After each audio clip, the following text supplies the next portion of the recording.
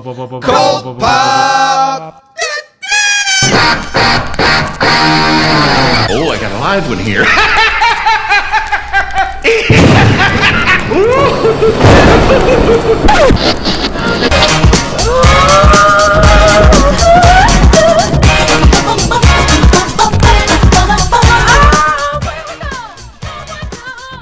What's up to all our sidekicks and henchmen out there in the Geek Nation? Hi, my name is Noel, and I'm your de facto, just for a little bit, stepdaddy host. While JD is not able to make it today, joining us is... Yo, what's up? Highlight your boy. This is Len, a.k.a. the Bat Tribble.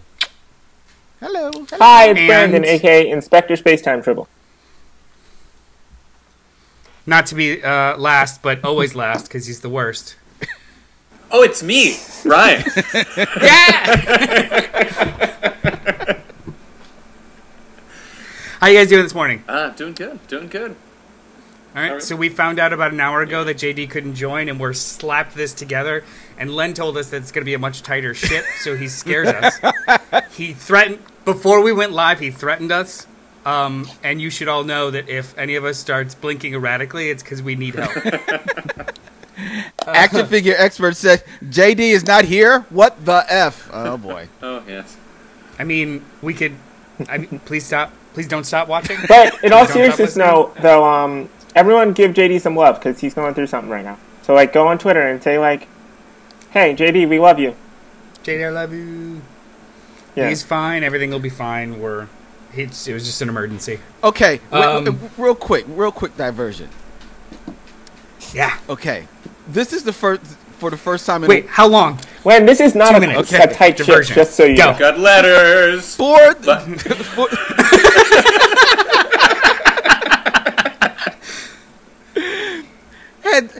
I'm curious if people in the chat, and shout out to each and every one of you, Christopher Goodnight, action figure expert, Samuel, David, Max, all of you out there watching us on YouTube and on Facebook and on Twitch. I'm curious if each of you have picked up on the boy crush that Brandon has very hard for our Johnny Destructor. Oh. I mean, I thought it was a shared boy crush. Oh. Actually, isn't that why we all talk? Because we all have shared crushes on each other? Yeah, that was my understanding. Isn't that what friendship is? Yeah. Is it? Oh my god. I suppose it is. Well said. Well said, Brandon. Well said. I'm just going to, instead of saying these are my friends, these are my crushes, I'm just going to, I'm going to socialize that as much as possible to see how many people just, weirdly look at me. Less and less, the more you do it. Right. Yeah. Well, I mean, it's my job to normalize it. Sweet. It's a man crush. I'm sorry. I presume that's JD jumping in to truly verify it's masculine. It's masculine. It's a man crush. Exactly. It's a mature man crush. Anyway, guys, we have a letter. We have letters. We have We lots do. of letters. Letters. All right. So this came from Anthony Drago, which I mean, I always think of Rocky IV, but whatever. So he writes, when I wrote in and criticized Invincible, Noel and JD disagreed with me. You guys love it, but hey, the book is not for me. Or maybe it's not right for me now. Maybe I'll leave it and come back to it. But here's a question for all of you. What creator or piece of work is considered critically renowned, but was not for you? My answer is Grant Morrison. I read Batman R.I.P., Multiversity, and We 3. I just don't get it, or what he's doing with his books. What say you guys? I have one right now that's fairly new, but Once in Future, I read the first 6 issues, and it just did not do it for me. I know a lot of people are really liking it, but for me, it was just, What do you mean by what about it? So it felt kind of and this might just be me, but it felt like there was a lot of England references. Because I think it's because I know a little bit about Arthurian War, but not a lot. And so I could see the references enough, but not enough to actually get them. And so I kept feeling like I was missing something. And so, yeah, that was it for me. You know what? I'm going to piggyback on your answer, and I'm just going to say half of Kieran Gillen's work. Yeah. because Once and Future does work for me, and I really, really like it. You're right; those weird like reference points of like very, very deep cultural reference points sometimes stumbled, especially in the first couple issues. But then I just started rolling with it, and of course, you know, the first couple of reviews that we did, there's somebody like Brian there who would give us like the etymology and the origin of every single reference.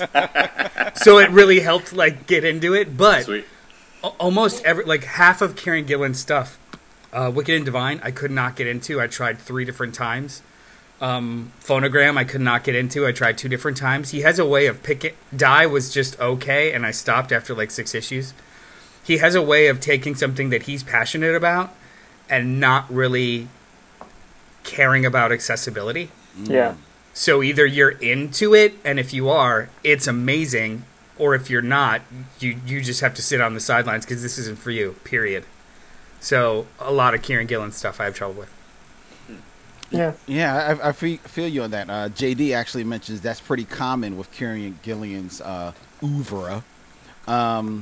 Well, he's got time to spell when he's out off the show.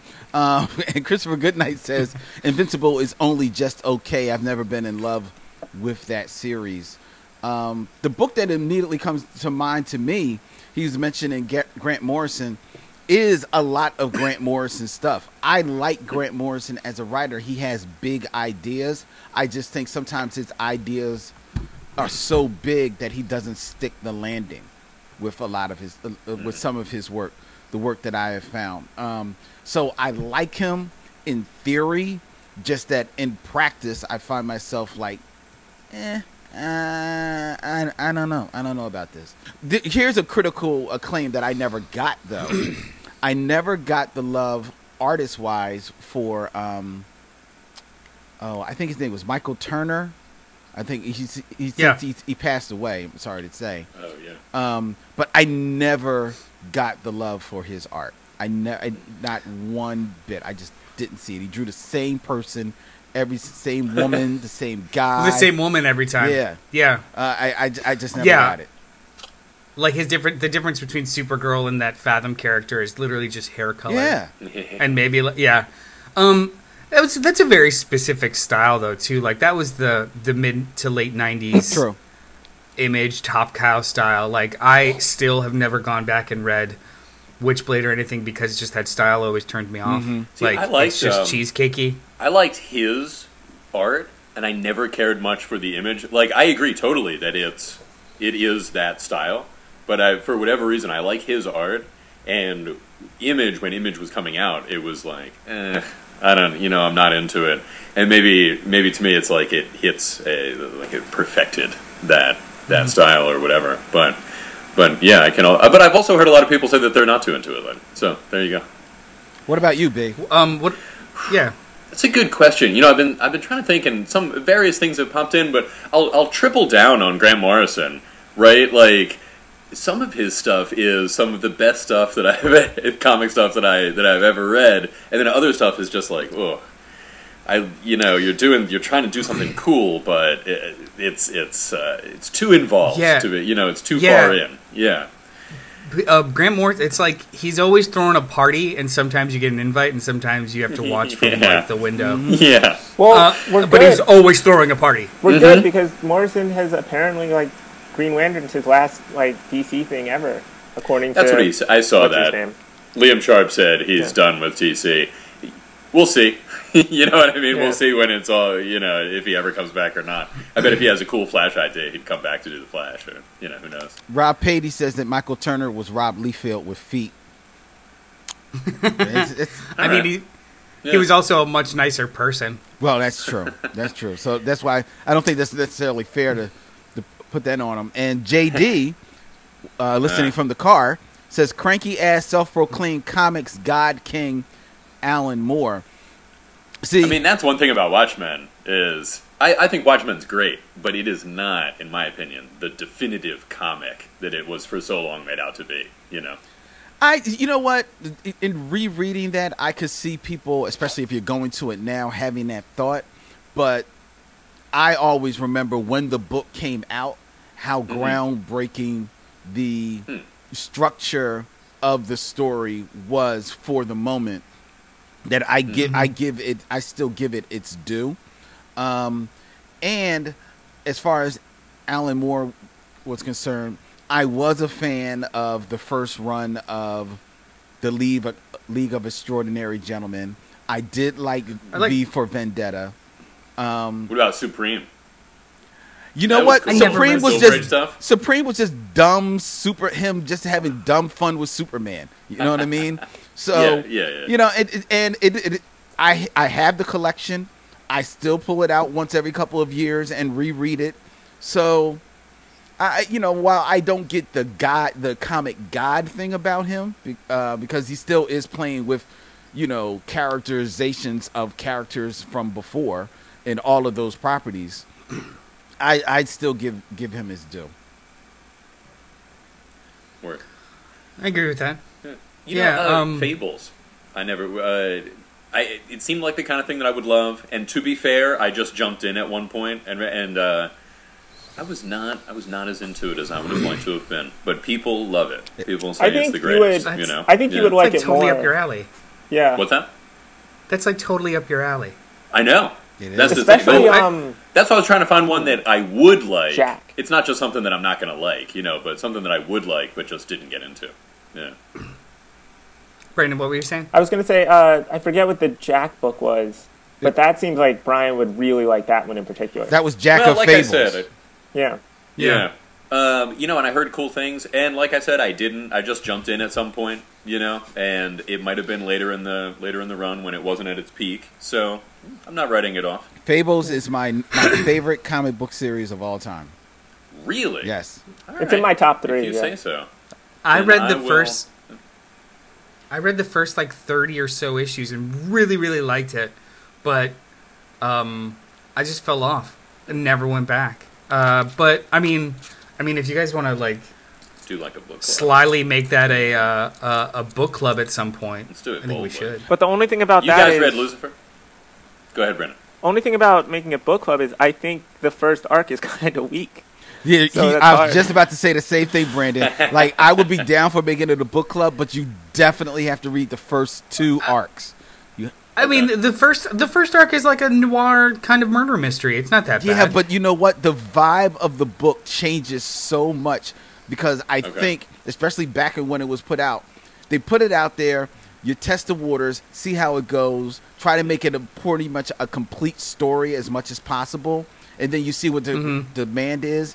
And then when people are still with it, now Bill Willingham, the creator of it, has the license to really go afar with it, and that starts in the second arc. You really need to read the first 2 arcs, and they're not long. They're not long at all. Yeah. I mean, I would do that.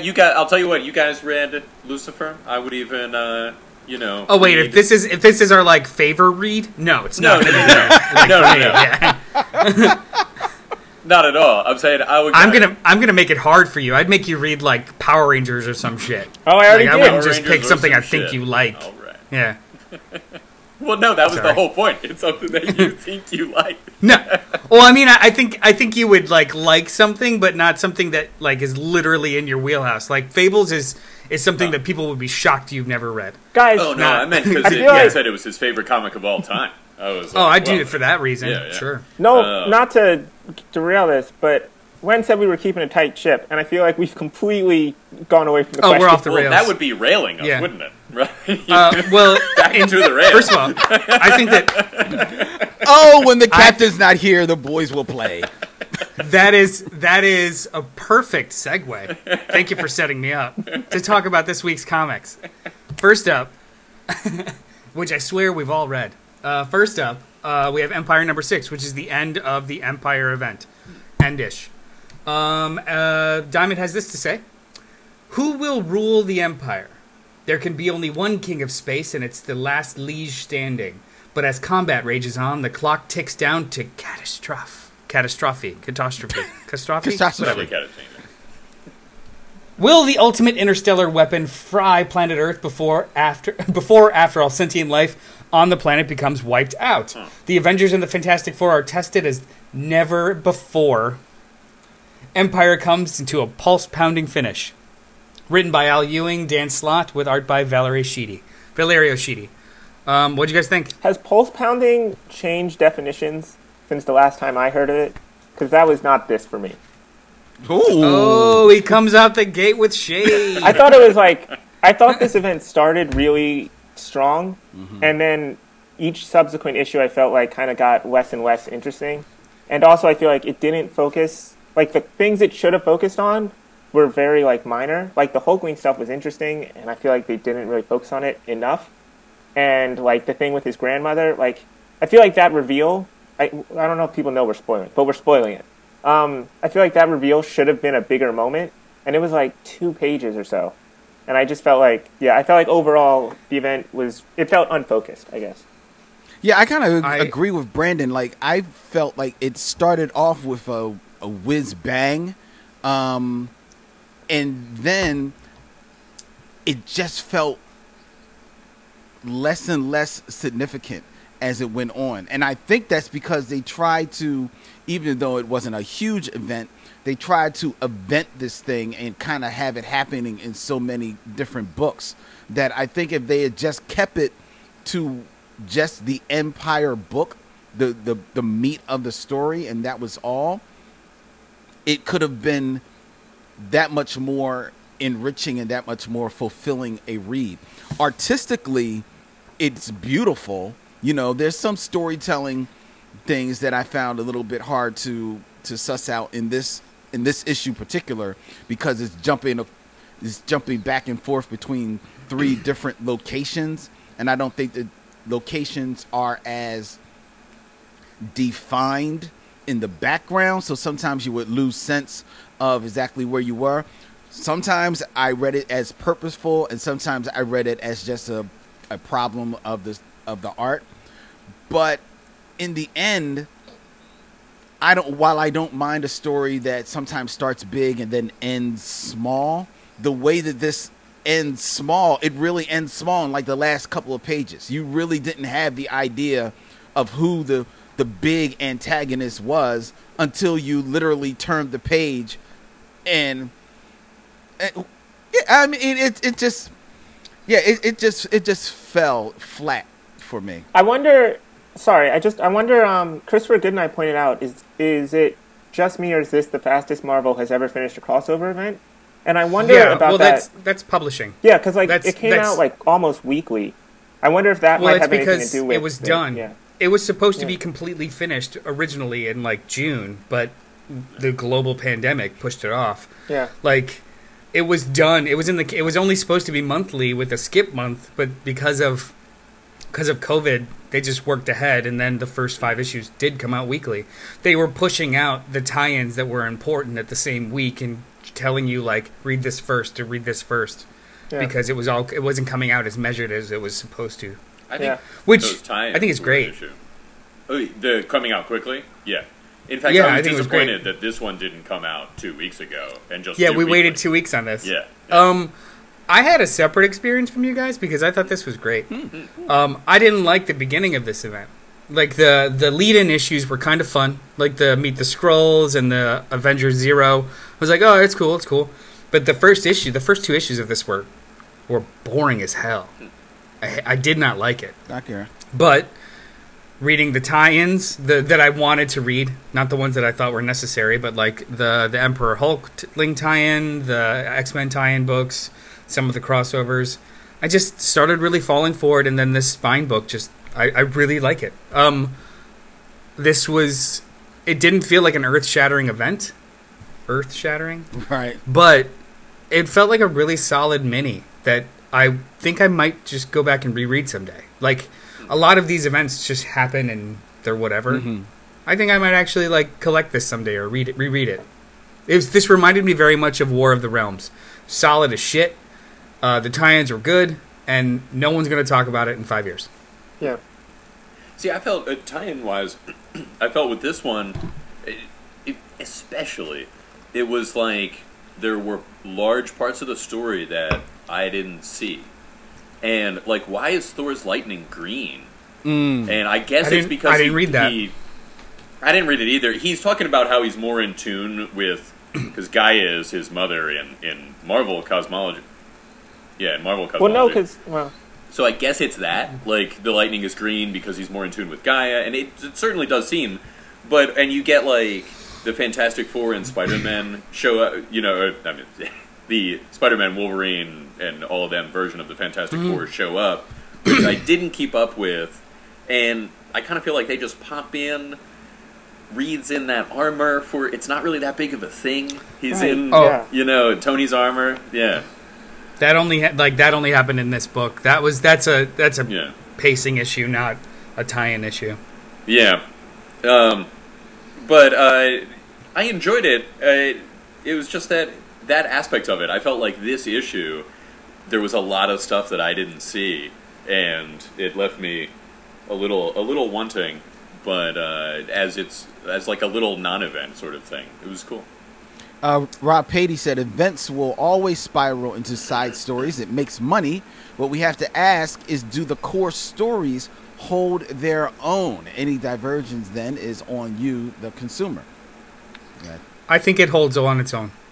I think it, like, for me, this 6 issues would have been easily just absorbed as a cute mini, which is what it was supposed to be. For me, it was bolstered by some strong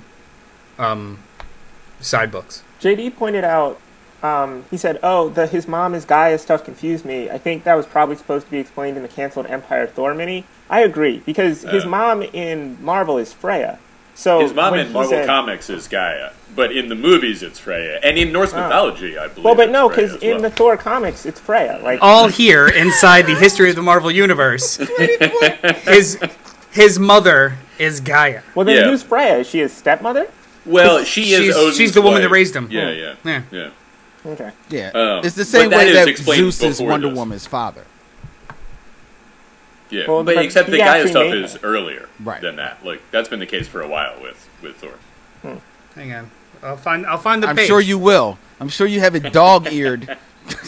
I don't know if that's necessary. For anyone that hasn't been paying attention for the last year, History of the Marvel Universe by Mark Waid and with art by Javier Rodriguez, with Alvaro Lopez, is one of the best collected editions that came out in 2019 or 2020.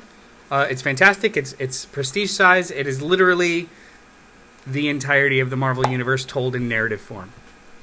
You're welcome. Pick it up. But JD's right. Like, that is not that. It's not a big part of Thor that guy is his mom. Yeah. And it not being explained at all. It not being explained at all in this book is a little confusing. Rob Patey says that his mother is Renee Russo, and I agree. Yeah. On that note, we should probably move on to the next book. What do we got? We Only Find Them When They're Dead, #1, written by Al Ewing with art by Simone DeMeo. Diamond has this to say. Actually, Diamond had 4 paragraphs of information to say, and I cut it down to 1 because you want people to read the book. Captain Malik and his crew of the Vihan 2 harvest the only resources that matter from the giant corpses of alien gods found in the edge of human space. While other autopsy ships race to salvage the meat, minerals, and metals that sustain the human race, Malik sees an opportunity to finally break free from this system. Who had a chance to read this? I did read this. Brian, what's up? I actually wanted you to read this. I want to hear your thoughts. Yeah, I made it a point. And I do also really like the cover. This is a very cool cover with that kind of space scroll kind of Hold thing. It up again. All right. I got One moment. Here we are. It's this towering title amidst a background of a nebula or something like that, with the ship small there, reinforcing the whole large bodies of gods in the outer spaces here. The ship is pretty cool too. It's good ship design. Mm-hmm. Anyway, very good. You guys are back. So, yeah, I liked it. It's this kind of not so much art, but art and coloring style can make it seem a little, I don't know, light or kind of more fun than you would think the story is. Mm-hmm. I like this style where they have large panels, just as you thought I was done holding up this screen here, and you've got just text written. Yeah. That's nice. It's a nice choice. The story itself is I mean, the large beings that they believe are gods for whatever reason out on space, out on the edge of space. They've only ever found dead ones. It could be interesting. We'll see. We'll see what happens. It's not. It really all depends on where it goes. But it was a fine intro to that idea. I absolutely 100% loved this comic book. Oh. This comic book felt like like an Vindicated. it felt like an animated anime movie come to life. It was, and specifically a Netflix anime movie, which kind of like is anime, but still kind of has some like American trappings to its artistry. That's what this book felt like. It felt like trying to take, tried and true concepts and do something different with them. They're doing the autopsies of dead gods in space. And like I thought that was just going to be some, okay, they don't mean literally do an autopsy. No, they took out a scalpel and started cutting at first of all, it was a literal god laying there dead in space. And then they took out a scalpel and started cutting at the corner of their mouth. I was like, oh, they're really doing this. Yeah. I loved the idea of just a bunch of autopsy ships getting to a location, scavenging and claiming pieces of the body like it's the Old West or like the frontier, where you literally just have to like run, race, chase, put your stake down, and if somebody doesn't like that, they might fight you for your claim. Exactly. Like, it's just all of that stuff was so cool to me. They call it an autopsy, but really it's a mining. Exactly. Yeah. It's dead wood in space. It's really what it was.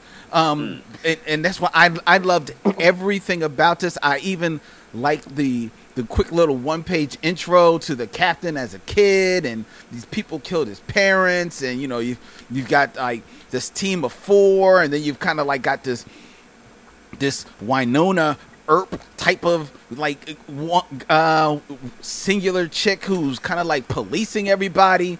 I mean, I just thought this, and I thought the artwork. I agree with what you said, B, about how sometimes this type of art style can give a lightness to a story that maybe is supposed to be, deeper. You know what I mean? Feel like a little bit more grittier.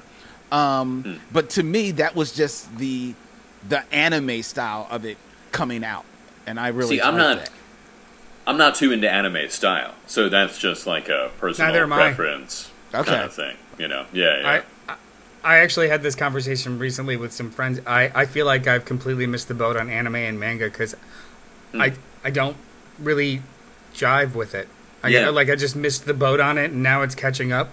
I'm not really a consumer of that either, but I found this to be fantastic. I'm used to this artist because they did some stuff I've seen before.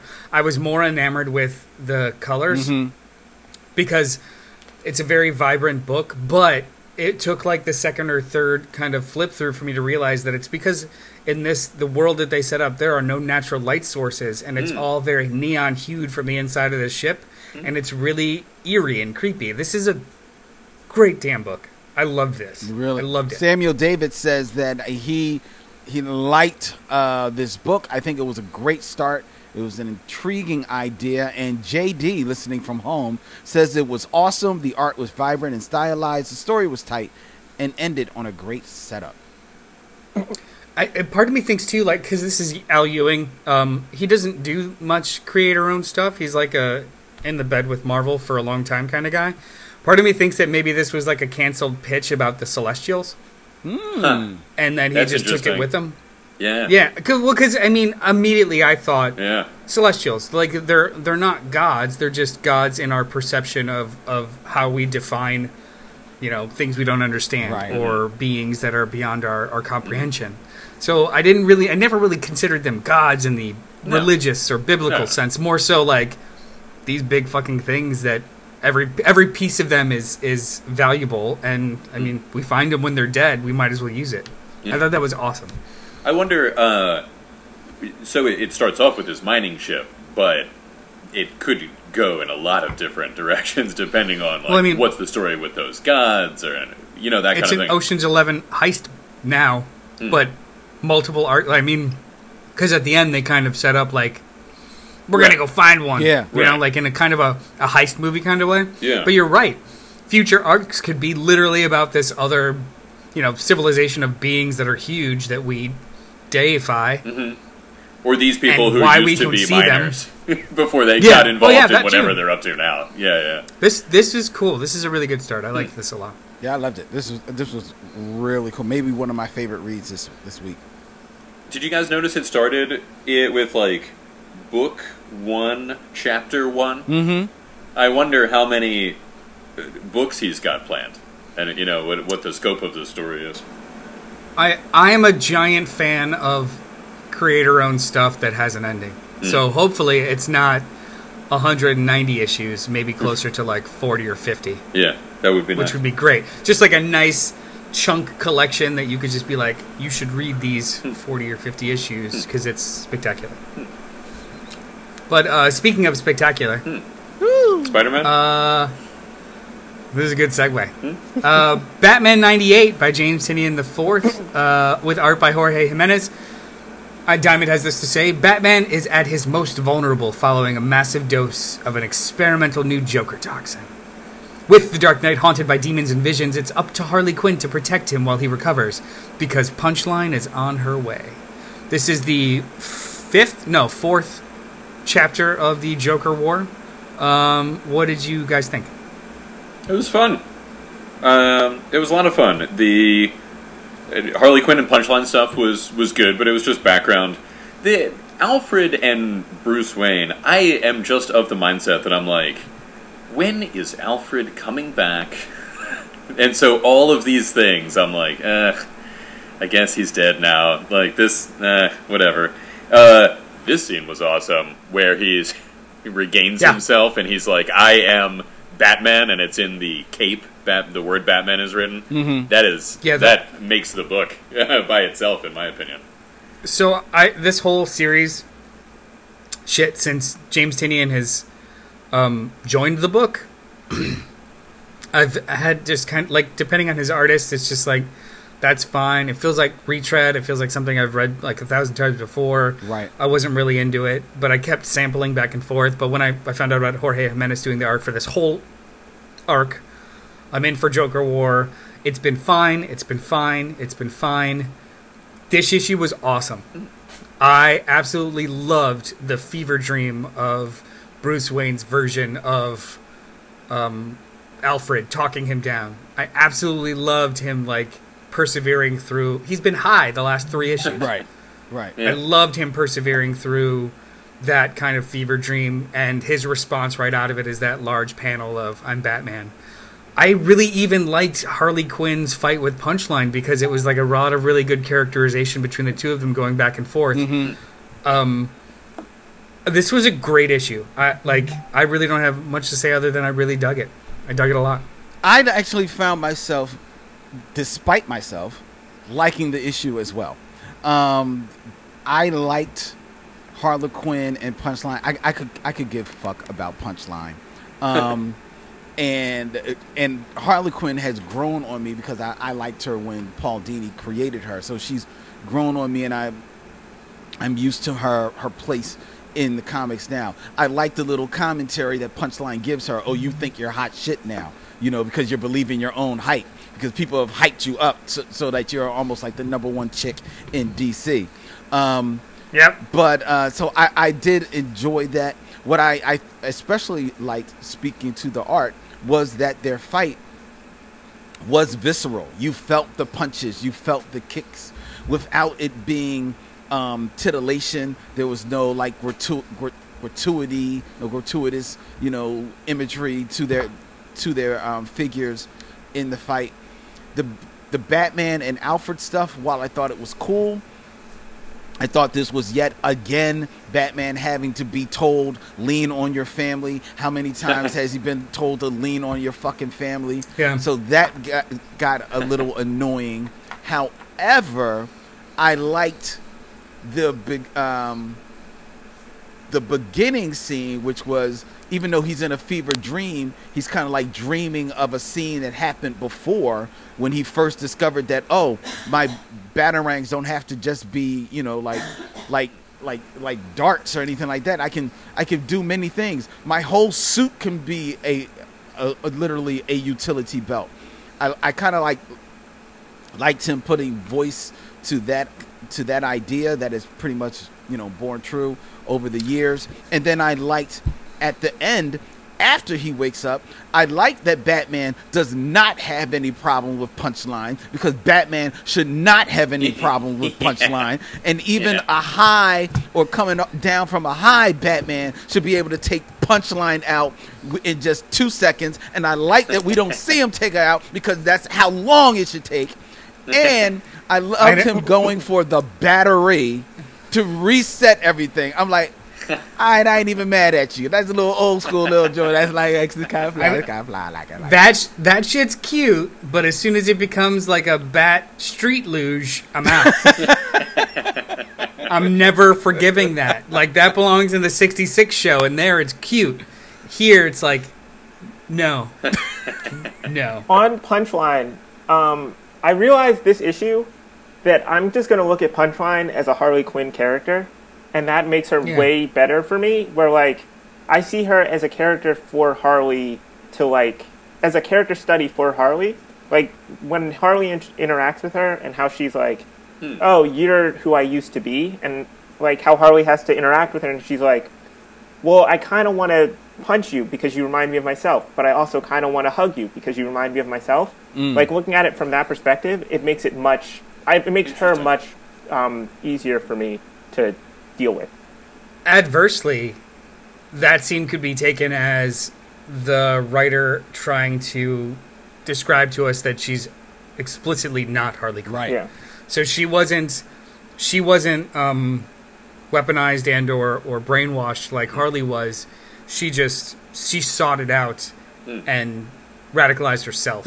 Like, there was no active participant in turning her. Like, Harley had everyone read Harleen? That was great. Had it done to her. She was a willing participant, but had it done to her was radicalized. This woman was, like, sought it out and was missing pieces to begin with.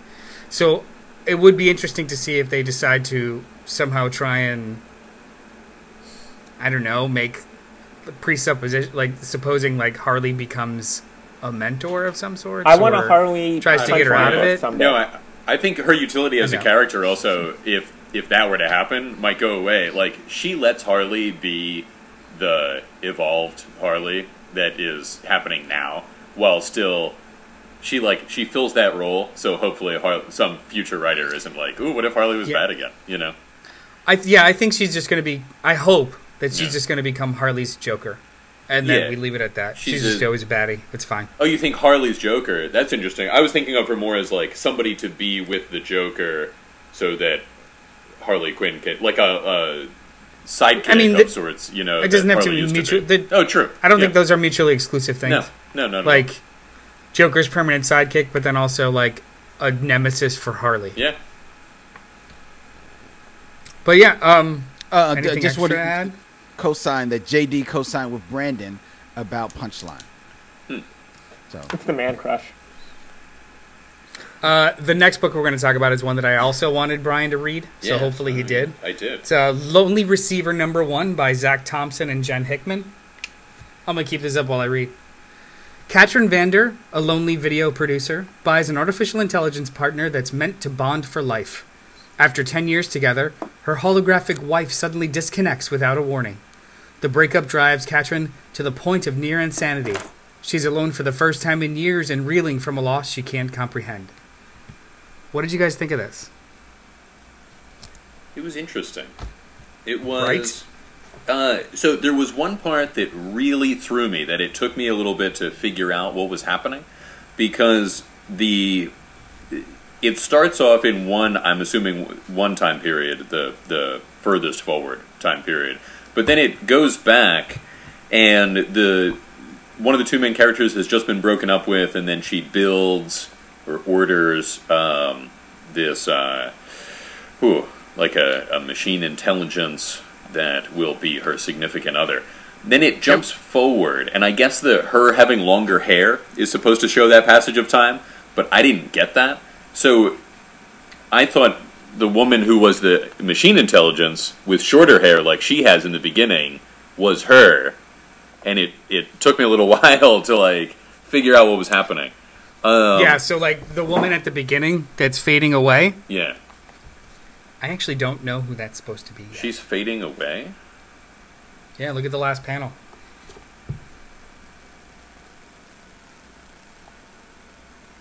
You think that's her fading away? I do. I think that's her being like uploaded. Oh, like her hair streaming upwards, you mean? Yeah. Oh, interesting. Yeah, it's a progression too. Yeah. Like in the other panels, it starts to go up and then starts to Interesting. like be loaded up. So I think that there's more to that. But you're right. Like the first like 5 pages of this book, I was grasping at who's narrating and who I'm watching because they didn't jive right away. So you saw that like teaser for present or future, and then it shoots all the way back to her being sad and crying because she was broken up with, and her response to that is buying the new device to build a girlfriend.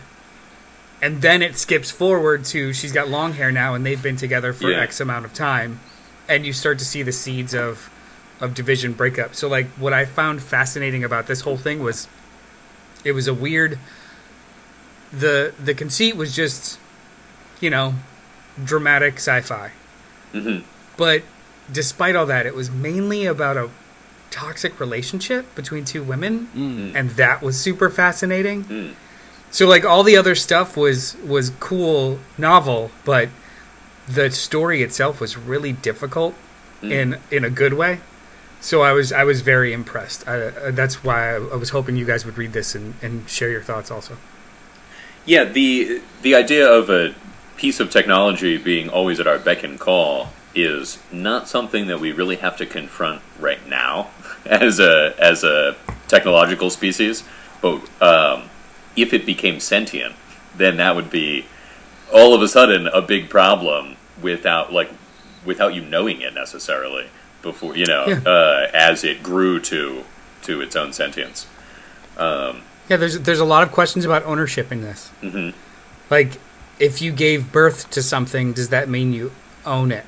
And at what point does it become self-sufficient without you? I mean, a parent and their children. Like, this is just a really interesting book. As soon as it wants to be, I would assume is the safest answer.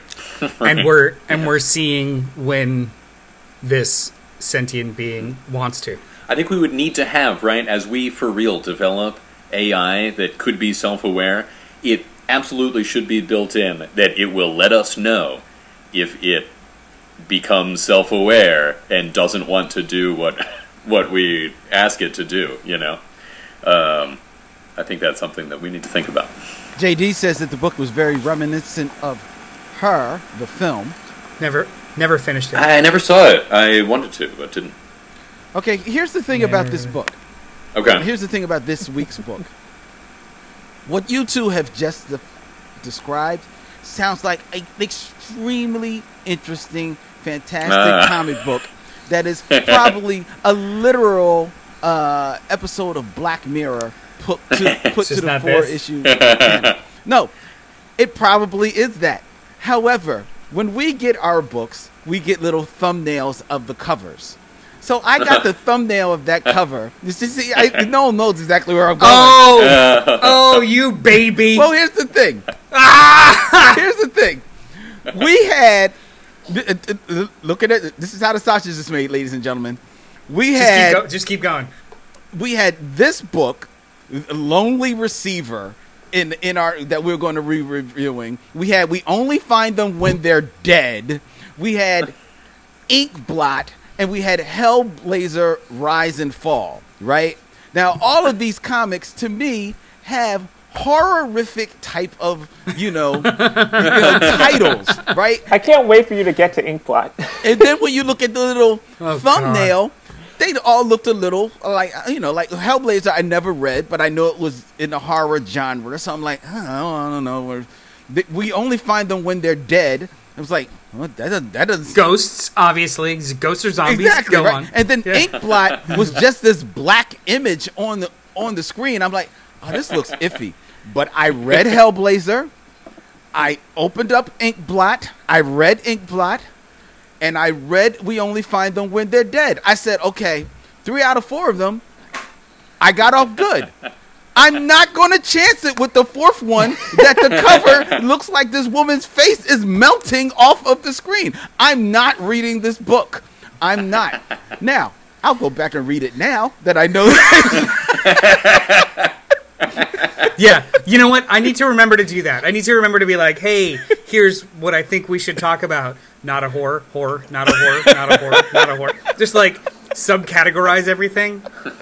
Yeah, that's a really good point. Like Nail Biter. I mean, that could be a book about anxiety. Yeah. We don't know. Like a private investigator. I It could be mean, called going the back Nail to Biter. Kieran Gillen, I mean, Die is about people playing a board game. I mean, literally about dice. Yeah. One die. Yeah. I mean that one's kind of So, I mean, it's Yeah, this it's is a just a little metaphor. this cover is only metaphorical. we don't have to. Like, Brandon, did you get a chance to read this? What did you think? which one? When We Receive or no? Yeah. No. I would suggest you give it a shot. Yeah, it's good. Yeah. It's interesting, and it sets up an interesting thing. So we'll see Yeah. what happens.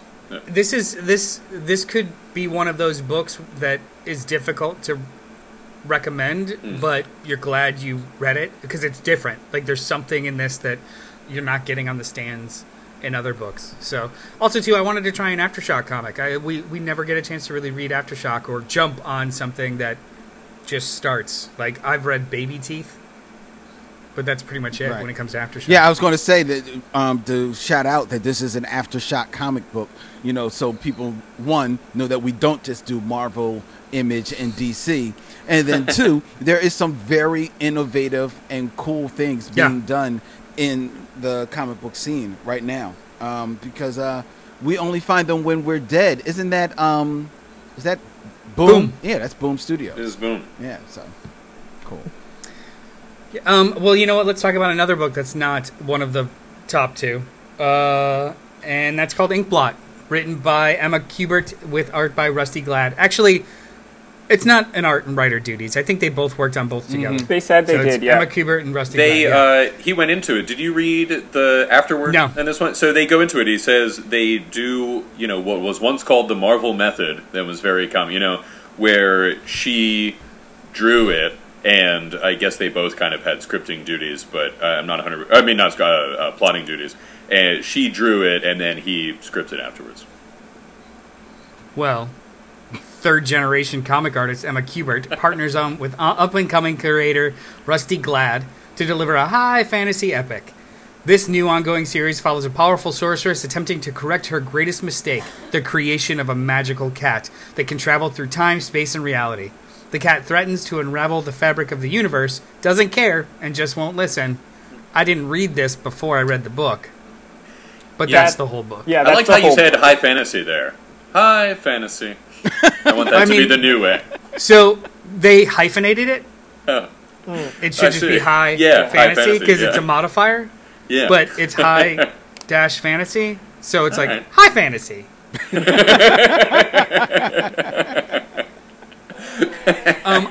I didn't care for this. I thought it was boring as hell. Yeah, I thought the art was really great. I thought the story was especially boring, especially because I did read the description beforehand, and I was like, this is exactly what I read. Well, I'm gonna be honest. Like this took me a while to read because it was so incredibly dry. Like you open up the first page, and there's more. I mean, I like to read. I read prose. That's fine. Comic books is a different medium. There was 5 to 6 pages of tons of text boxes telling me a story that happened already.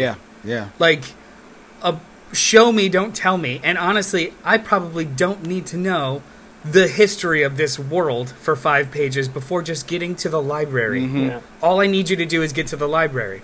So this was very pedestrian. Yeah. And there was also a lot of exposition. Like, doesn't she have like it's her brother's in charge of something, I think, and then her sister's in charge of something. And She's like, got 48 siblings, Yeah. and all of them are in different worlds, in charge Yeah. of different things, doing their different stuff, and Yeah. 2 go missing. So like you're info dumped hard, Yeah, and- tons and tons of Yeah. information, And none of that And makes you any more appreciate her character. It doesn't do anything No. to bolster her character at all. Go ahead, B. It's reading the appendices before the story. It's sorry. And also, still, it's kind of, if not confusing, at least a little misleading of a way, where there's all this exposition, and it talks about how, like, her older brother is king, and, they just look like people from, the Middle Ages or so.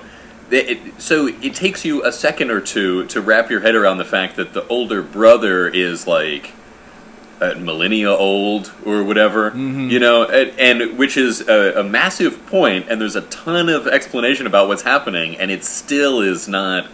It doesn't hit you with that fact to encapsulate that they're like the 6 oldest people in this realm or something. Yeah, none of it sticks. Yeah. None of it sticks. Like, after reading all of it, and then her first thing of like, I've written all these books, every word of it, for 4,000 years. I'm like, Right. wait, you're 4,000 Right. years old? 4,000. Yeah, like, yeah. it was, none of it, like, it was like a lot of things at the wall, but none of it stuck. So every Yeah. time I would move to the next, like, part of the book, I was like, what? I will say though, Okay. to go along with what Samuel David said, the cat is adorable. The cat's super adorable. The cat is well done. Yeah. And It's a shadow. The cat is it's adorable. But it has eyes. it's got eyes. But the now, so after reading the solicit, I don't want to read a story about a whimsical cat that doesn't care, yeah. but could destroy all of space and time. Like, I'm not that demographic. I also didn't get that. If your Yeah. the whole crux of your book is based off of cat cliches, I'm out. Yeah. Yeah, like the misadventures of this cat. Yeah. No. Yeah. I mean, you know what though? Might have been in if you literally started with magical cat and craziness and then slowly revealed to me the expansiveness of this universe. Yeah. Yeah. That might have been a fun way to just hook me. It's a But common I was thing. not feeling this. It seems like, right, with this style of high fantasy, they do like High fantasy. They do this. Sounds Yes, really high fantasy. High fantasy. That they do this like here's this whole world. This is what all of this world is about. In the first 3 pages, here's the story. Oh yeah. It's Look, like it's- a common way to it's do the- it. I don't like it that much.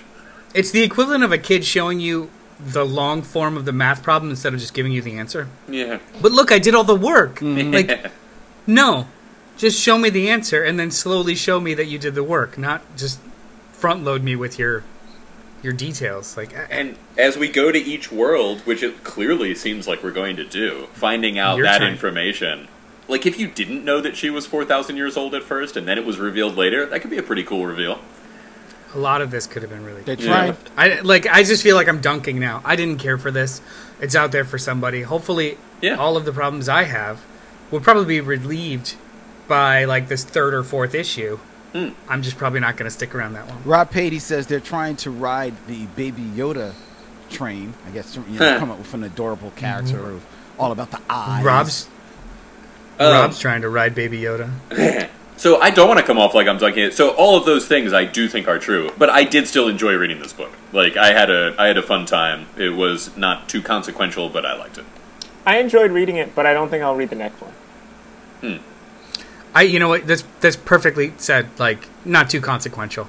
Yeah. Like, if somebody put this in front of me, I would read it. Yeah. But if it's not in front of me, I wouldn't Yeah. seek it out. Right?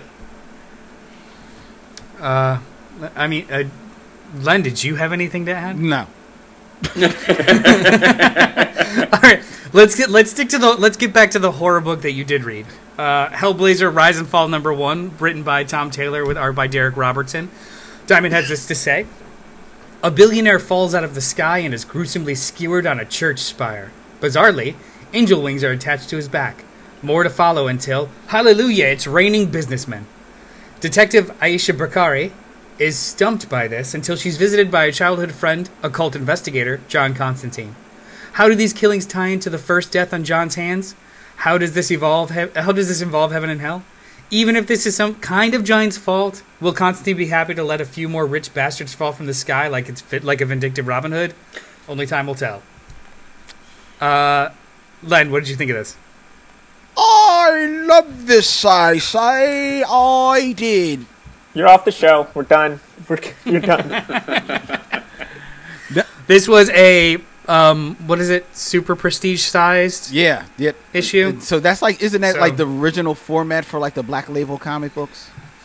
You know what? What's original anymore? That's true. So like the first, It all matters. the first handful were supposed to be like only kind of this like super prestige style, but then it seemed like they switched some things to Black Label after the Right, fact. So right. there was a couple of stories that became like the Three Jokers is Black Label. However, it's in normal size format because I think that was done after the fact. Same with with the Batman one, Scott Snyder and Greg. Oh, Capullo. I think last day. Black Actually, Knight Strange Owner. Adventures. yeah. Is Strange Adventures Black Label?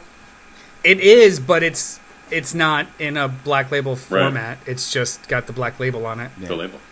Either way, I don't know whether or not this story is canon to John Constantine as far as his origin, because I didn't know anything about his origin, so I enjoyed reading what ostensibly is his origin. You know, a young John Constantine. I like Tom Taylor, right? He wrote this, Yep. right? Yep. I like Tom Taylor. I've always been a fan of Derek Robertson for artwork. Like his expressiveness to his faces. I thought the story was read kind of like almost like an episode of Constantine, a nice little supernatural procedural type of vibe to it. I thought the art was dynamic. It was expressive. It was like in your face. I thought it was funny. I thought it was just a real fun comic book. When I first picked it up and saw that it was 52 pages, I was like, ugh. Oh, God, not again. But those 52 pages just breezed on by, man. It was well paced. I enjoyed all of the characters that were introduced, which made me feel it that much more than when one of the characters was like Blech. really like killed in a horrific way on the screen. I loved it. I really, and this made me. I was a fan. I became a fan of the character Constantine from the show because I never really read the book. I will see him pop in there now and then in different stories, and it's like, oh, he sounds like a cool character, but I still never felt moved to read Hellblazer. Then the Constantine character, the show came out. Loved that. He moved over to Legends of Tomorrow. Thought that was a great place to keep the brother working because he deserved it. Then he started showing up in the DC animated universe, like what they were doing with him there. And then I was like, all right, Constantine is cool. And this just continued on that ride. I love this. It was fun. So I think Constantine is one of those characters, Constantine, whatever. It's one of those characters that it wasn't like this before, but now he can be in every aspect of the universe. Mm-hmm. Like every version of him can exist in some way. Before he was clearly only Vertigo, only a specific type of horror book, only a specific type of tone and art style. But in the last 5 years or so, he's been showing up everywhere. In like New 52, in like he has a DC proper book and also these like mini series. Like the animated movie is hard R, more Vertigo-ish, yet he's joking around in Legends of Tomorrow. So like he's become a much more, for better or worse, he's become a much more malleable property character. Mm-hmm. And I think this version of him, in this book specifically, is a mix of the two.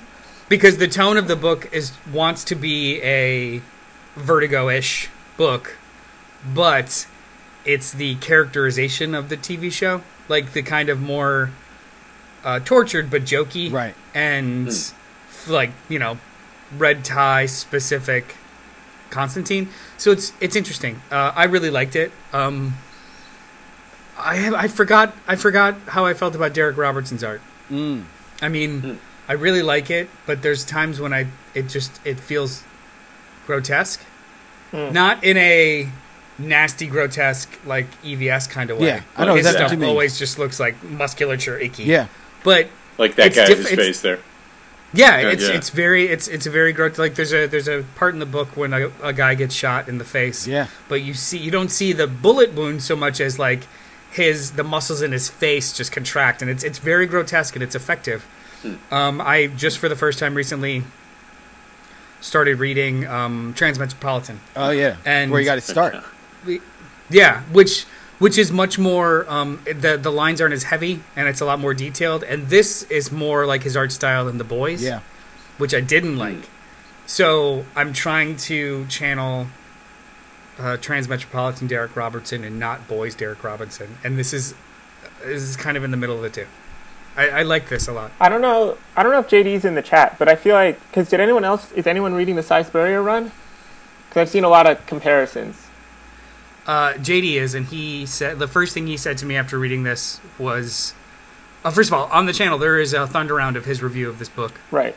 But then also the first thing he said was like, it's not as good as the Cy Spurrier book, but it's pretty good. I feel like he was just happy with it. it's Speaking of unfortunate that it came JD, out around here. He said, what was it? Watchmen and one other thing were his only Alan Moore, the only Alan Moore things that he liked. But didn't Alan Moore create John Constantine? Yeah, but who's Yeah. a side character in Swamp Thing? Ah, still. I mean, he's one of JD's favorite characters. Is Alan Moore one of the people who's met Constantine? Does no one No, else know he's- about this? So apparently a few What? writers who have written Constantine have claimed to have met him. Specifically, and I know for a fact at least Grant Morrison has. He was like, oh, I was at a bar, and John Constantine walked in, and he said hi, and then he left. And it's like, interesting. Is this in like the? It's in Bear the, with like, me. Grant Morrison's a little it's in the Grant Morrison way, yeah.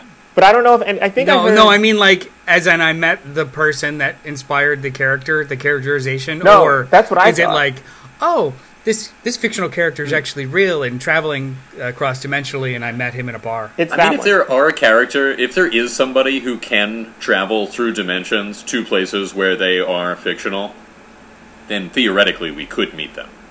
Whether or not that has happened is a different question. That's a very large theoretical. Yes, it It's is. like theoretically, I could be rich if there's money in my account. Right. Well, I mean, in the infinitude of reality, if all things exist, that would be one of those things. What are you, Right. Scott Snyder? Like everything matters. Here's an event. This is like Baruch Spinoza. Or Okay. before. So, Interesting. just real quick. Wait, what? Real quick, Alan Moore claims to have met his creation on 2 occasions. In 1993, he told Wizard magazine, "One day I was in Westminster in London. This was after we had introduced the character, and I was sitting in a sandwich bar. All of a sudden, up the stairs came John Constantine. He was wearing the trench coat, a short cut. He didn't even look exactly like Sting. He looked exactly like John Constantine. He looked at me, stared me straight in the eyes, smiled, nodded almost conspiratorially, and then just walked around the corner out of the other parts of the snack bar." So yeah.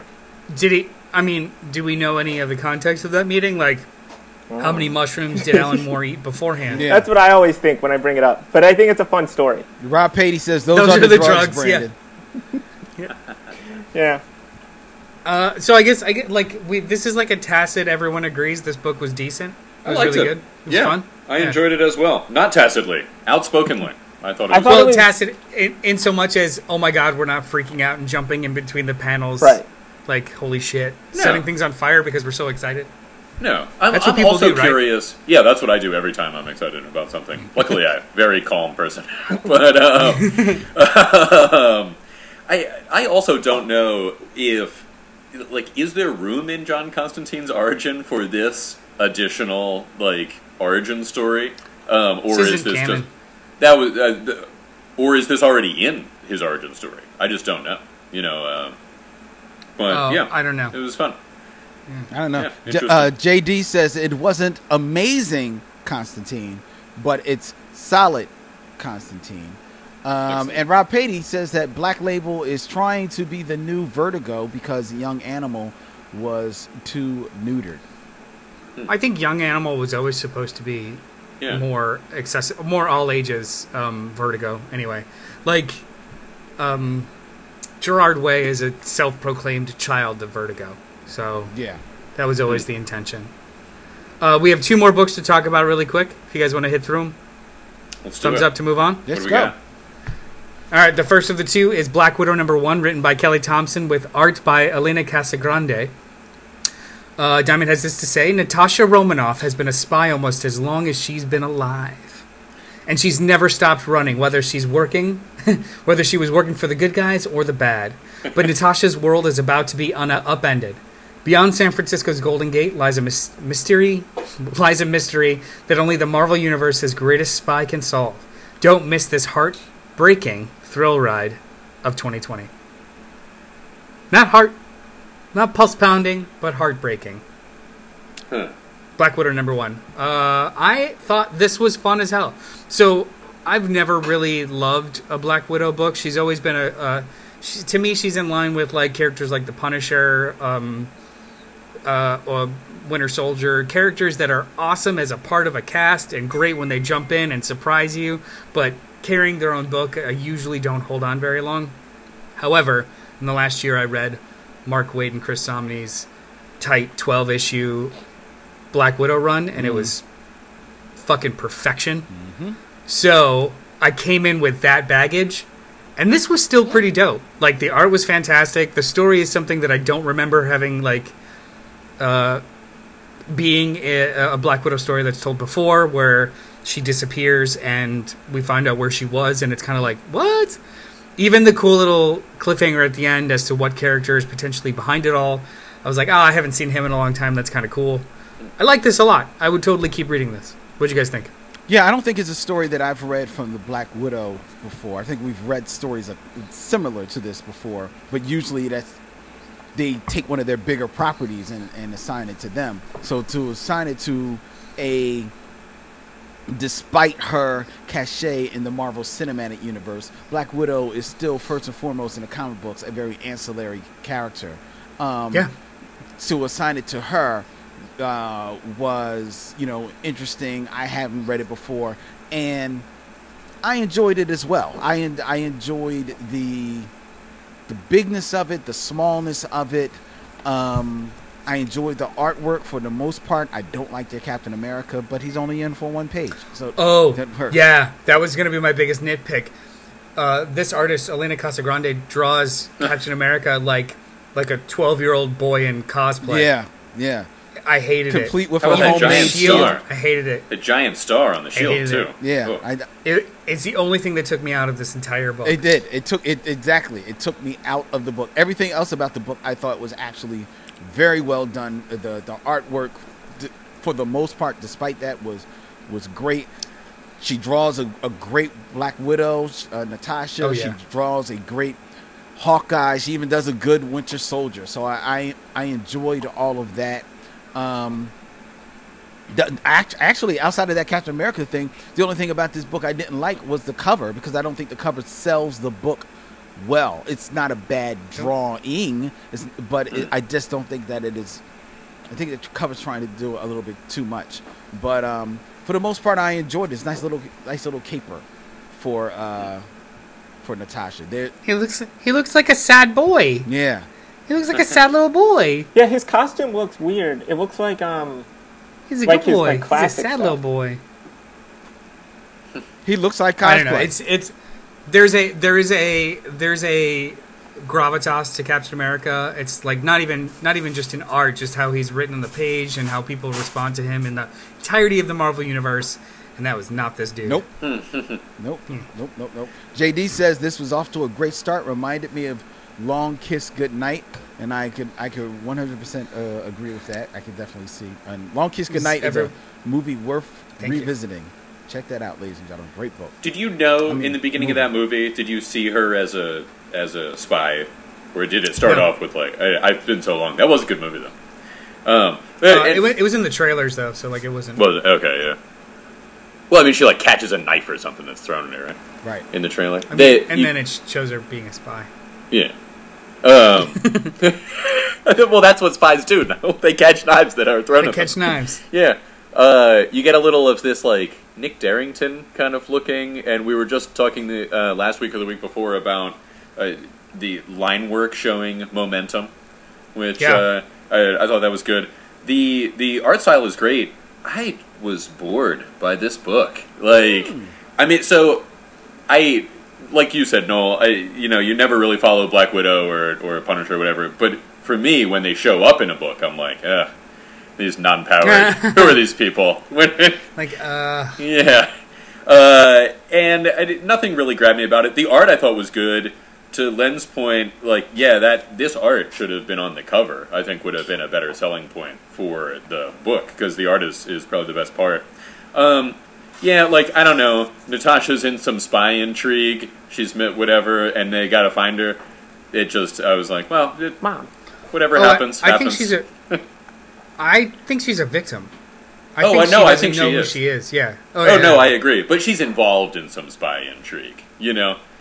Which is her whole deal. It's not that she shouldn't be involved in spy intrigue. I just wasn't interested. Is this an ongoing? I hope not. I really hope not. Because to your point, Black Widow works well in small doses. Like the Chris Samney book, 12 issues, tight, in, out, done. It's so good. This should be like about 6 something. To be honest, to Brian's point, I think that while I wasn't bored, I definitely think that this would be great as 3 maybe 30 to 40 page books, because I think you could have had a little bit more of the story to kind of like really sink the hook into you to keep going. I'm there because of the art, and I'm quasi interested in Natasha. But I think a little bit more story may have been able to hook more people. Because the action definitely does die down after the opening James Bond moment. Then the action kind of does die down for the rest of the book.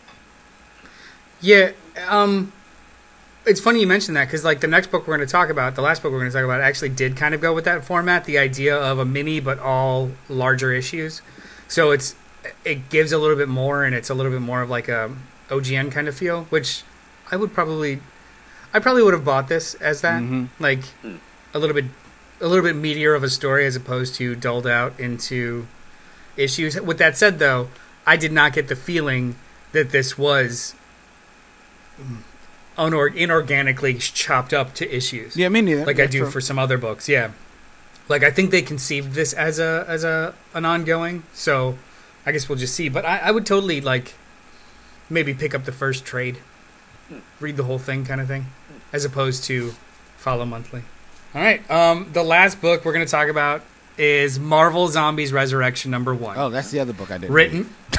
Yeah, I figured. Same. Written by Philip Kennedy Johnson with art by Leonard Kirk. Marvel Zombies rise again. When the corpse of Galactus reaches planet Earth carrying a cannibalistic virus, Spider-Man and the ragtag group of heroes struggle to save survivors and uncover the truth. Now, this is not a sequel of the Marvel Zombies stuff that occurred before, which was 5 different miniseries. 2 written by Robert Kirkman, the rest were written by Fred Van Lente with various artists. Actually, Leonard Kirk, I think, was the artist for everything after Sean Phillips left. This is not a sequel whatsoever. Has nothing to do with that.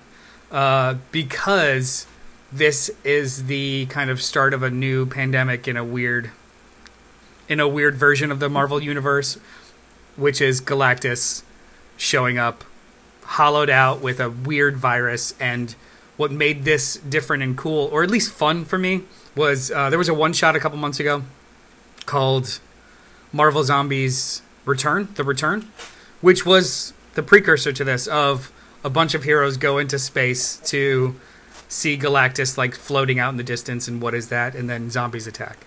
I loved the idea of this being hive mind zombies, so it's more of like almost a computer virus or eyes everywhere kind of a thing, as opposed to just brain eating zombies. And to me, this does what the original Marvel Zombies didn't do, which was keep Parker alive for the actual plot. Oh, bye, Brandon. Have a good day. So is this not related at all to the other Marvel No. Zombies? Like, in no way. It's just called the same thing. Yeah, Oh, interesting. Okay. Why would they do that? yeah.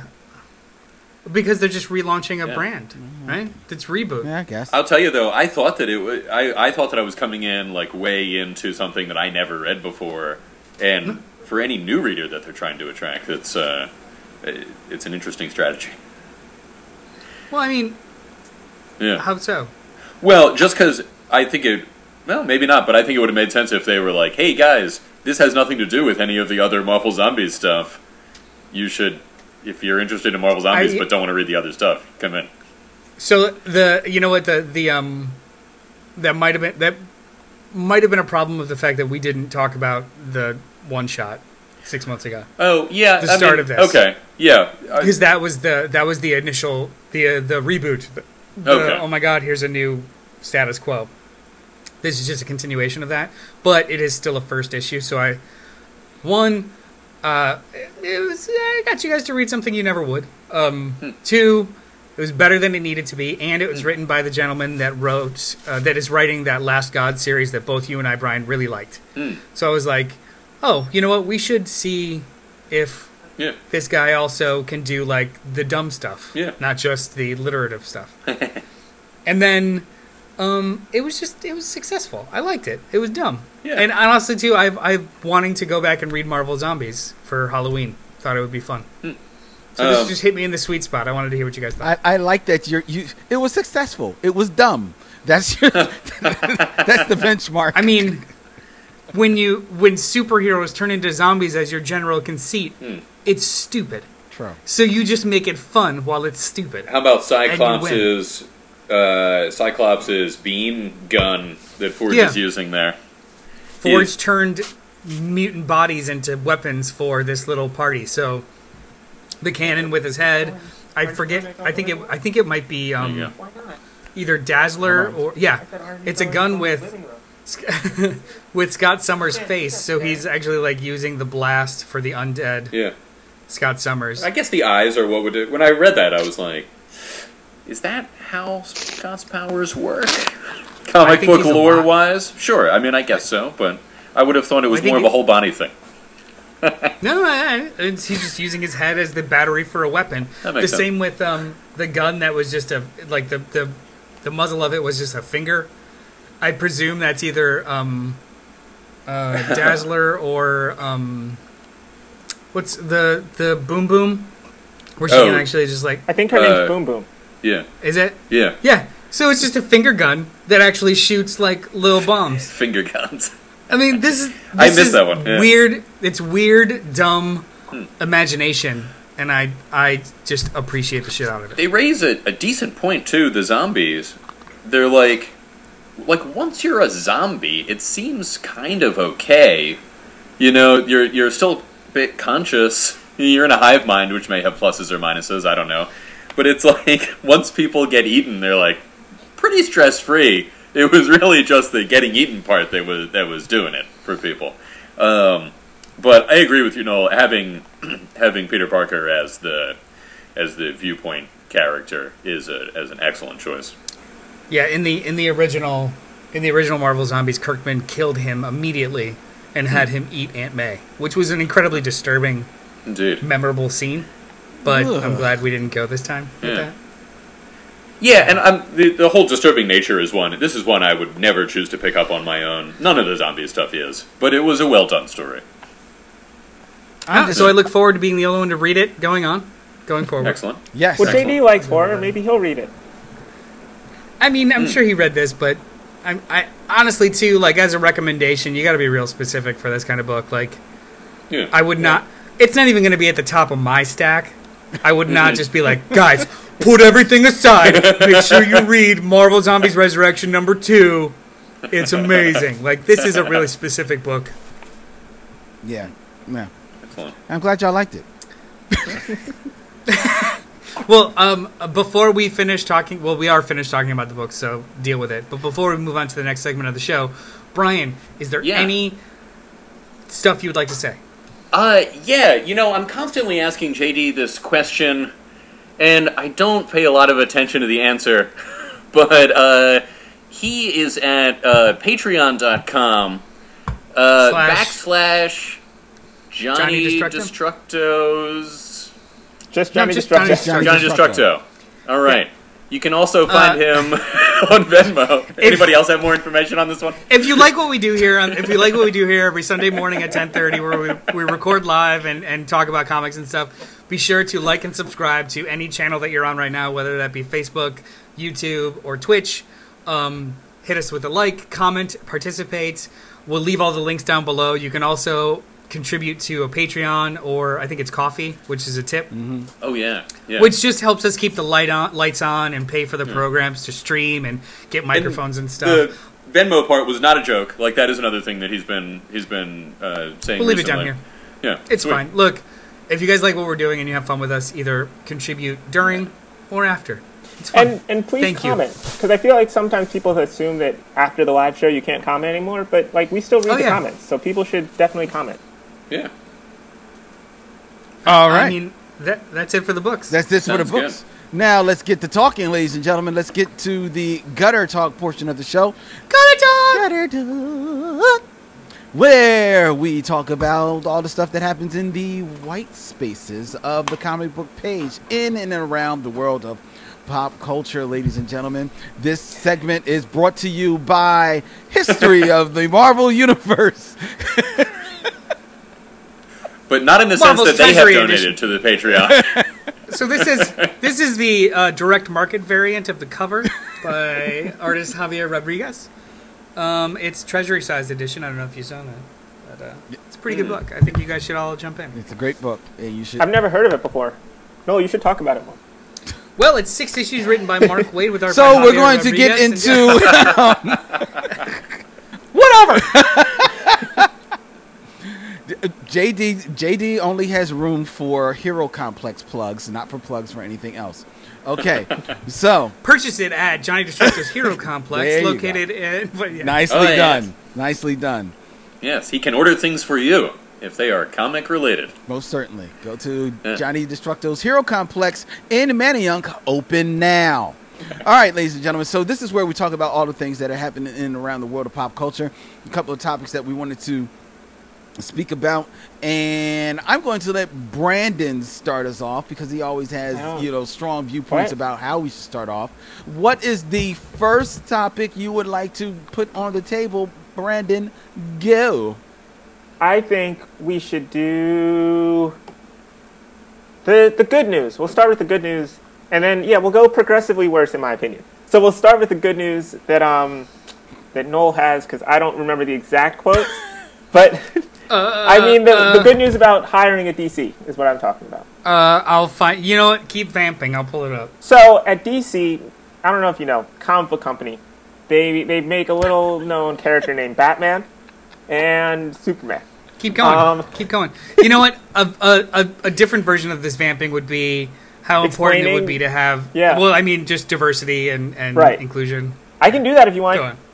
Yeah, do that kind of vamping. I'm gonna keep looking. So, DC has recently hired some new people in the higher ups of DC. I'm not exactly sure about positions, but we wanted to talk about how good it is that comics in general are becoming more diverse.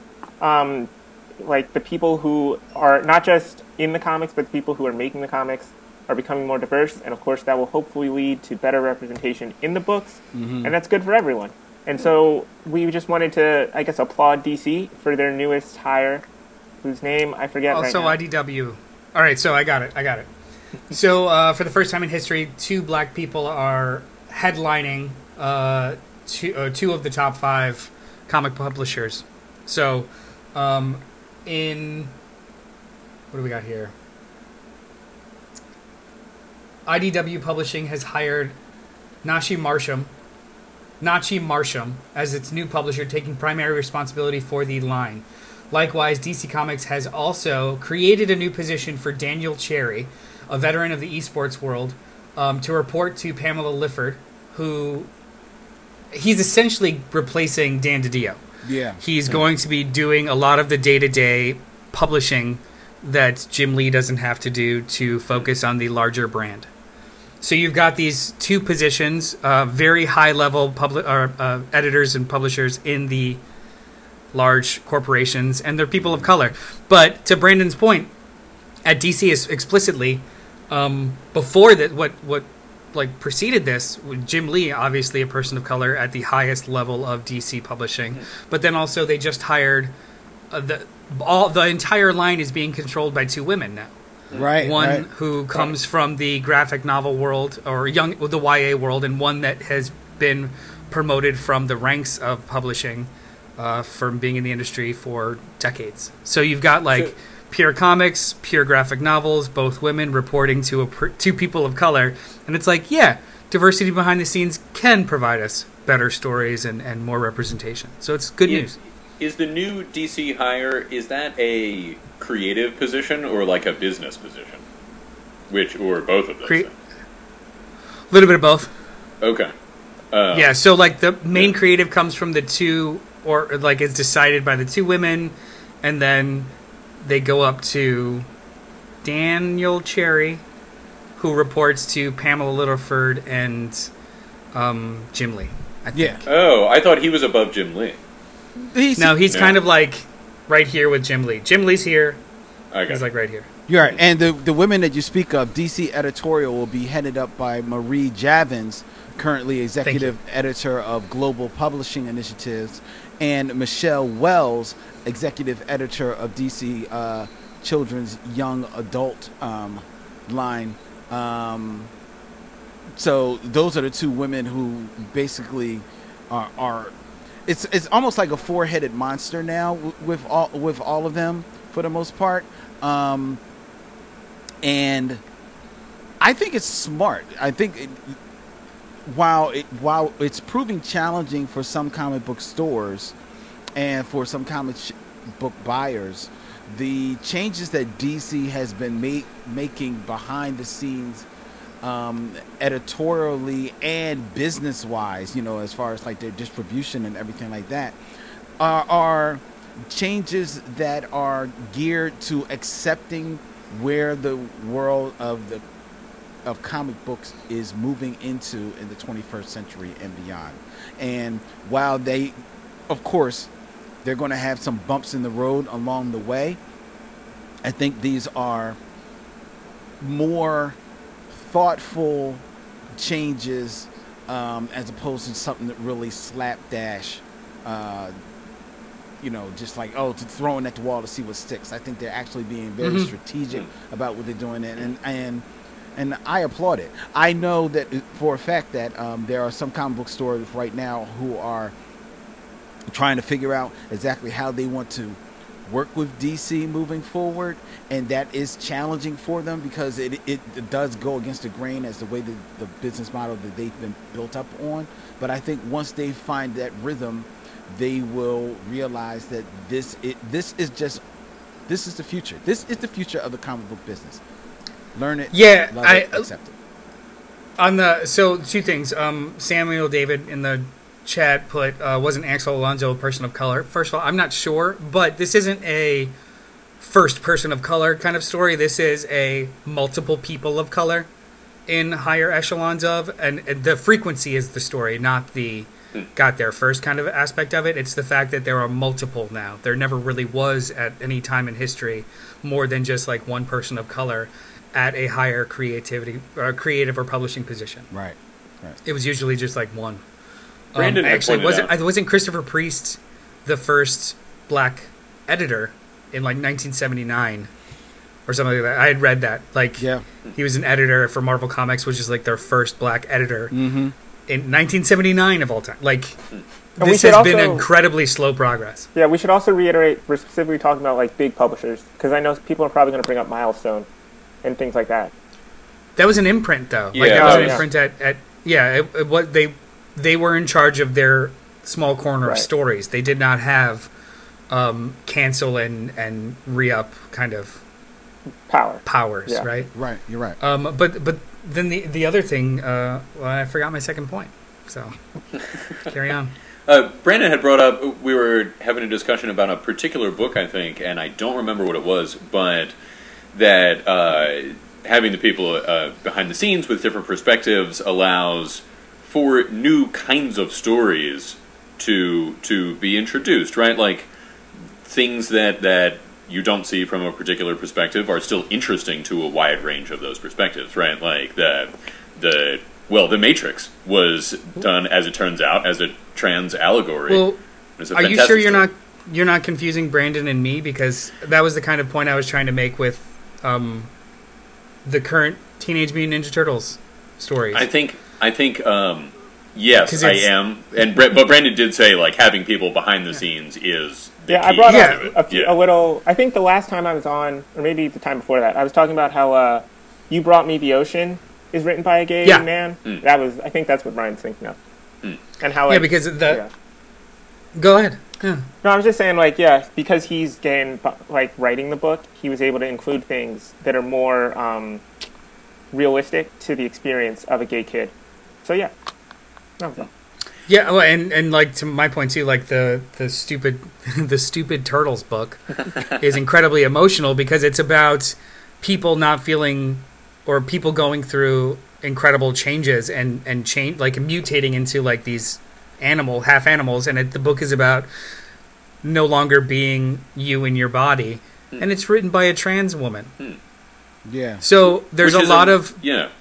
there's a lot of that's a clear metaphor between the two experiences that she's able to imbue into this very straightforward story about being turned into a monster or something else, and then finding the beauty in that, because the whole first arc ends with them being able to go to their first live concert because everyone looks like them now. Like, it's a very emotional book and it's fantastic. But that kind of perspective would not exist if the writer did not have that to share, you know? Yeah, and I think that what this is just the continuing change overall in the whole comic book landscape. For the long time, comic books were, let's face it, the land of the white man giant. This is where they called home, you know. Whereas in your world of, I think one of the reasons why anime became the force that it is in pop culture now is that slowly people started realizing that the storytelling there was a little bit more deeper. It wasn't playing down to the audience. It was going into more interesting and thoughtful avenues and perspectives in this type of story that it was telling. And that anime perspective was then dovetailing into American animation, which you saw with, Avatar, Legend of Korra, Steven Universe, Kiba and the Wonder Beasts, and so many other things that are now, populating the streaming world. And it is comic books, in order to continue in their relevance, you can't just keep building off of the nostalgia of what happened in the past. Marvel Cinematic Universe became the reason, the big thing that it was, because it's the first time, like, oh my God, our comic books are coming to life. Yeah. Well, now it's time for our comic books. They've come to life. Now it's time for them to grow up and represent life. and catch up And- with the world. Let's not forget also that, like, the comics, a lot of the major archetypes were created in either the run-up to or a little bit after World War II by Jewish people who were a marginalized group at that time. So again, an outside the mainstream perspective produces something that's interesting to the mainstream. It can tap into these themes that are common to humanity, but are just maybe more recognized by people who aren't in the catbird seat of society. Yeah, I think Brandon put it perfectly. Just like now it's time for it to represent life, as opposed to just honor the past. Yeah. Yeah. Because it could do both. It could honor the past, but still represent how life is now, which is what good art does. Yeah, so well done, DC Comics. That's what I said. And somebody That did was point out that his initials I forget his name already. Daniel Cherry. Daniel Daniel Cherry. Cherry. Yeah. DC. Oh, he's not a real person now. No, you know what? I remember the other thing I was gonna say before. Like, DC, good job, but it's still like the first year of their distribution experiment, That's true. and I'm sure JD can share a bunch of stories Yeah. of how unsmooth it's been and very, very frustrating because I feel like they're not prepared to do it. I mean, a year from now, they'll probably work out the kinks and it'll be great, but it's still a struggle and it's still pretty fucking annoying for a lot Only of thing retailers. I can think about that is that was before these people. I think when DiDio left, like that kind of, there was like they were unseated, like they were all kind of nebulous. And I think now that they have like specific people in power, I hope that everything's going to run a little smoother now. That's my hope. None of those people have anything to do with. Well, I mean, that's not true. None of those people have any kind of like power to make the distribution model better because it's an inefficiency problem. Yeah. Like they can over time, but this is not going to be a snap your fingers. Now definitely, DCBS or now UCS and Lunar know exactly what they're doing. Like, no, it's still going to be like a year of a frustrating customer service and mismanaged shipments and stuff. Yeah. So, I mean, fingers crossed. Does Daniel Cherry also, does he have any sort of genre experience or even professed Esports, love video for games. it? He said he Oh, said in the article that like he really likes comics and like he grew up reading them like with his father or something like that. So Okay. yeah, who knows I mean- how much what that actually means though. Well, we'll see what happens. I hope it's very good. Yeah. What's our next story that we wish to go into? We started high and now we're going low. Brandon, where did you want to go next? I was thinking we could stick with DC, and we were going to talk about Ray Fisher being in the news. Ray Fisher, who was Who wants to Cyborg recap that? in the Justice League movie that Zack Snyder, Joss Whedon Frankenstein of a film. Ray Fisher has, in the years since, he's been kind of like stirring the pot a little bit, saying that there was some behavior and malfeasance, if you will, that was done on the set of Justice League that he did not appreciate, and he's been stirring the pot. He's been calling it out. It seems like what has been happening overall in the world, with there being more of an appreciation for the Black Lives That Matter. It seems like he was like kind of like almost using that as a background upon which to say, and yeah, Justice League was like, when we were filming that movie was not cool, and they didn't do my character right, and all this other stuff that was happening. So, which led Warner Media, who is the parent of DC Comics and DC Entertainment and the creators of that film property, to launch an investigation into these allegations that Ray Fisher was putting on the table. It was like, hey, we take what you're saying seriously. Let's look into it.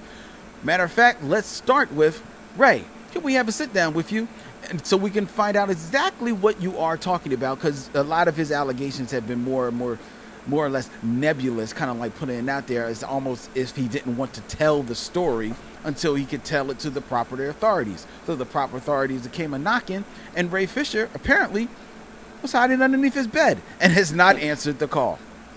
So it's a little bit more than that too. Sorry, Brandon. You're skipping steps that make him look even more kind of like evasive. So it started with Hamada, the head of DC Film, who wasn't even in the job during all of this. During Justice League, right. He was asked to sit down with Ray or call. Nobody sits down in the same room anymore. To call him and talk to him about this and assure him that they'll start an investigation. So they talk about it. Ray gives him his version of the story, which to Hamada, his retelling of it was that it boiled down to creative differences.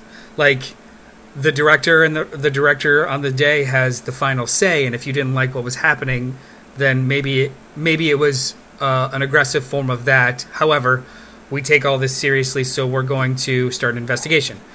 Ray didn't like that, and he said, hey, I refuse unless it's a third-party investigator and not one of the ones that you have in-house. Mm-hmm. They bickered about that a little bit. Warner relented and was like, okay, it'll be a third-party investigator, somebody that's not related to us or you, to investigate the claims of abuse that happened on set. In the meantime, Ray, Cyborg, mentioned that they had this meeting, and the head of DC Film told him to ease up on Jeff Johns. Like, you could throw John Berg under the bus and you could throw Joss Whedon under the bus, but ease up on Jeff Johns. And he said he will not. Like, defiantly was just like, I will not.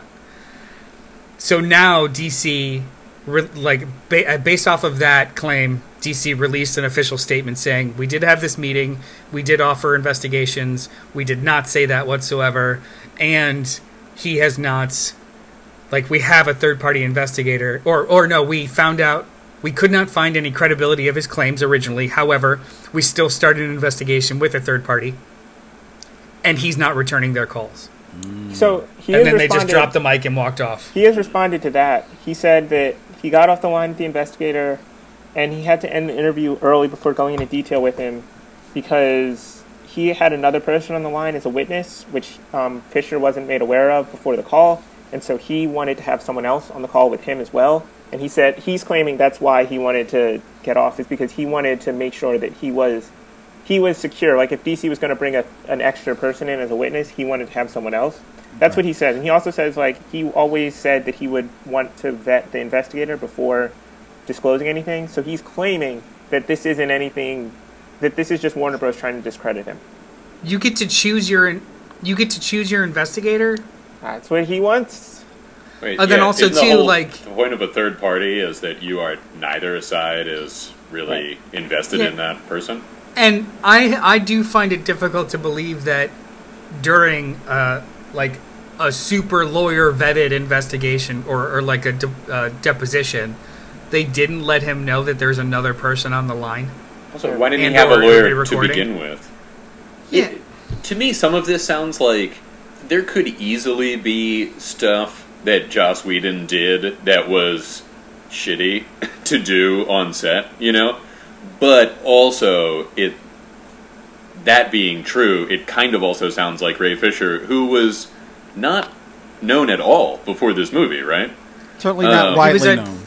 Right. He's a theater actor, right? Okay. And so like, this maybe was his first big thing. Yeah, so it's kind of like, all right, so he comes in, and I understand being upset that you were one of the focuses of the movie, and then that changes. I would not like that either, but it's not necessarily unwarranted. Like, obviously the movie didn't turn out that great, but Joss Whedon may have just been like, I want to go in a different direction, but also could have been a jerk about it, you know what I mean? Yeah. But the way that, like, Jeff Johns, the talk from Jeff Johns, it kind of seemed like, look, man, either you're in the movie or you're not. This is what the movie's going to be. And not necessarily anything like an actionable thing. I don't know. It's hard to say exactly what happened. Rob Patey said no character in that movie had focus. That's very true. That's very true. I don't know. It's just he has... So Ray Fisher... all of this, too, apparently started when DC reached out to him, like 2 years ago at this point, about being in the Flashpoint movie when it was still under a different, like, two different directors. And then that's where it kind of all, like, led and stemmed in his difficulty with that process. He is...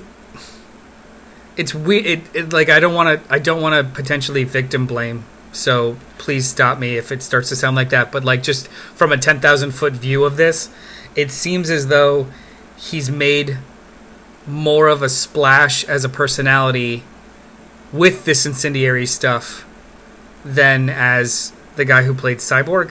True. And that's an intoxicating thing, right? Like, And it didn't just start a couple weeks ago. This has been like 2 years worth of Comic-Con visits and appearances, kind of doing the whole Snyder Cut thing and the whole fuck Joss Whedon and blah, blah, blah. And then just recently it was revealed to be maybe more pernicious or maybe more terrible or maybe abusive. So it's just, the pattern is like a pattern of escalation more than it is speaking out, it seems, from the top. So it's like, this is weird. I don't know who to believe, because your main witness has being shown as difficult or evasive.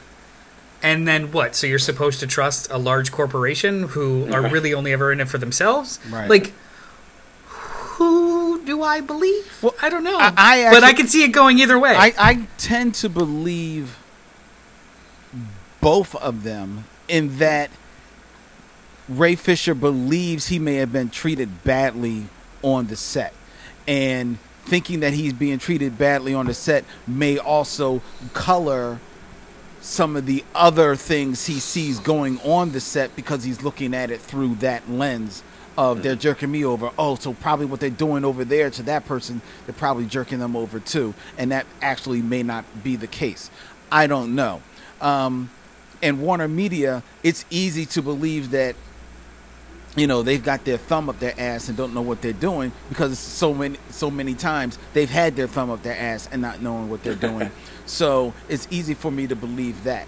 But the bigger narrative, unfortunately, I have to say, is that I believe that Ray Fisher is a guy who, no matter what claim of fame he had that got him this role, there's no denying that this was going to be the biggest thing on his plate. Yeah. They sign him up knowing that he's going to make a cameo in one movie, then be a big part of another movie, and it's supposed to lead into a solo movie, and him locking on, feeling like, you know, oh my God, the next 10 years of my life are set, and then slowly watching that totally disintegrate. And then, for whatever reason, because I can't speak to the man's talent or anything like that, because to be honest, he didn't have a lot to show in what we saw. He's unable to turn that role, for whatever, say of it what you will, in Justice League, into something else. We literally, at least as far as I know, have not seen him in front of the camera in anything else. If we have, it was a blink and you missed him, because I totally missed him. He has literally not done anything else, you know. So you're watching that, and then you're watching my whole world that was set up falling apart. You're also watching that this other co-star, who maybe had a slightly bigger profile than me, and Ezra Miller, them seeming to bend over backwards to still kind of make him a part of the DC universe, that they're still moving forward with his movie. They found a way to shove him into the CW to keep him kind of relevant. Hey, why couldn't I have shown up on Black Lightning? Why couldn't y'all do something with me? Y'all got me signed, do something with me. Slowly watching that, and then just being the sour grapes just get more sour and sour with this guy, and he don't know which way to go. Unfortunately, that's the narrative I'm seeing being played out in front of us.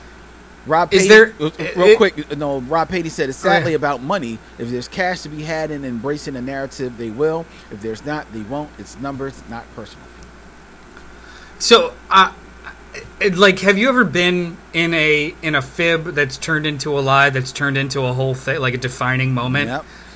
If, let's say that he felt he was being mistreated, but from the perspective of the studio, legality, the whole nine, it was just creative differences, and you're good.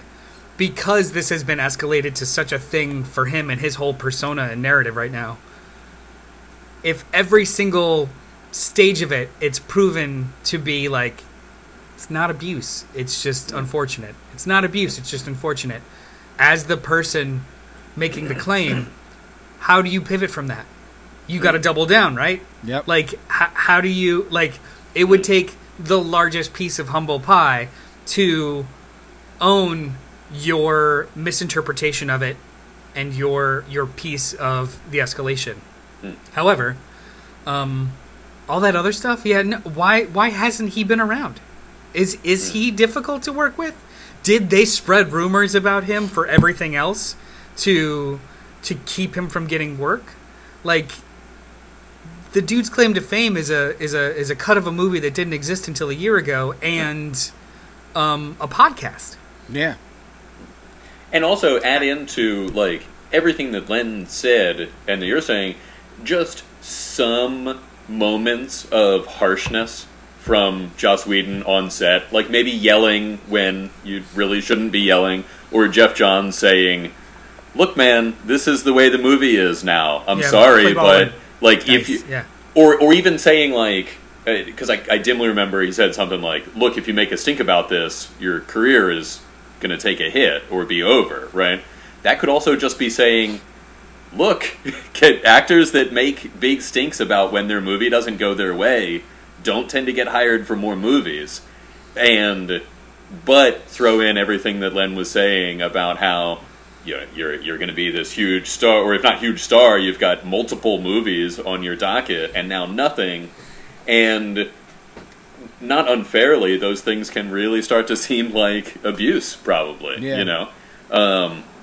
It is like a charitable view. And Samuel David mentions also, Flash is a way bigger character than Cyborg in general, which is accurate. I mean, Cyborg has strong potential, but studios, they're going to make a movie maybe about a character that has been consistently popular and had multiple TV shows. When was the last time we had a Cyborg ongoing? It was a couple years ago, right? And it was only 20 or so issues, I think.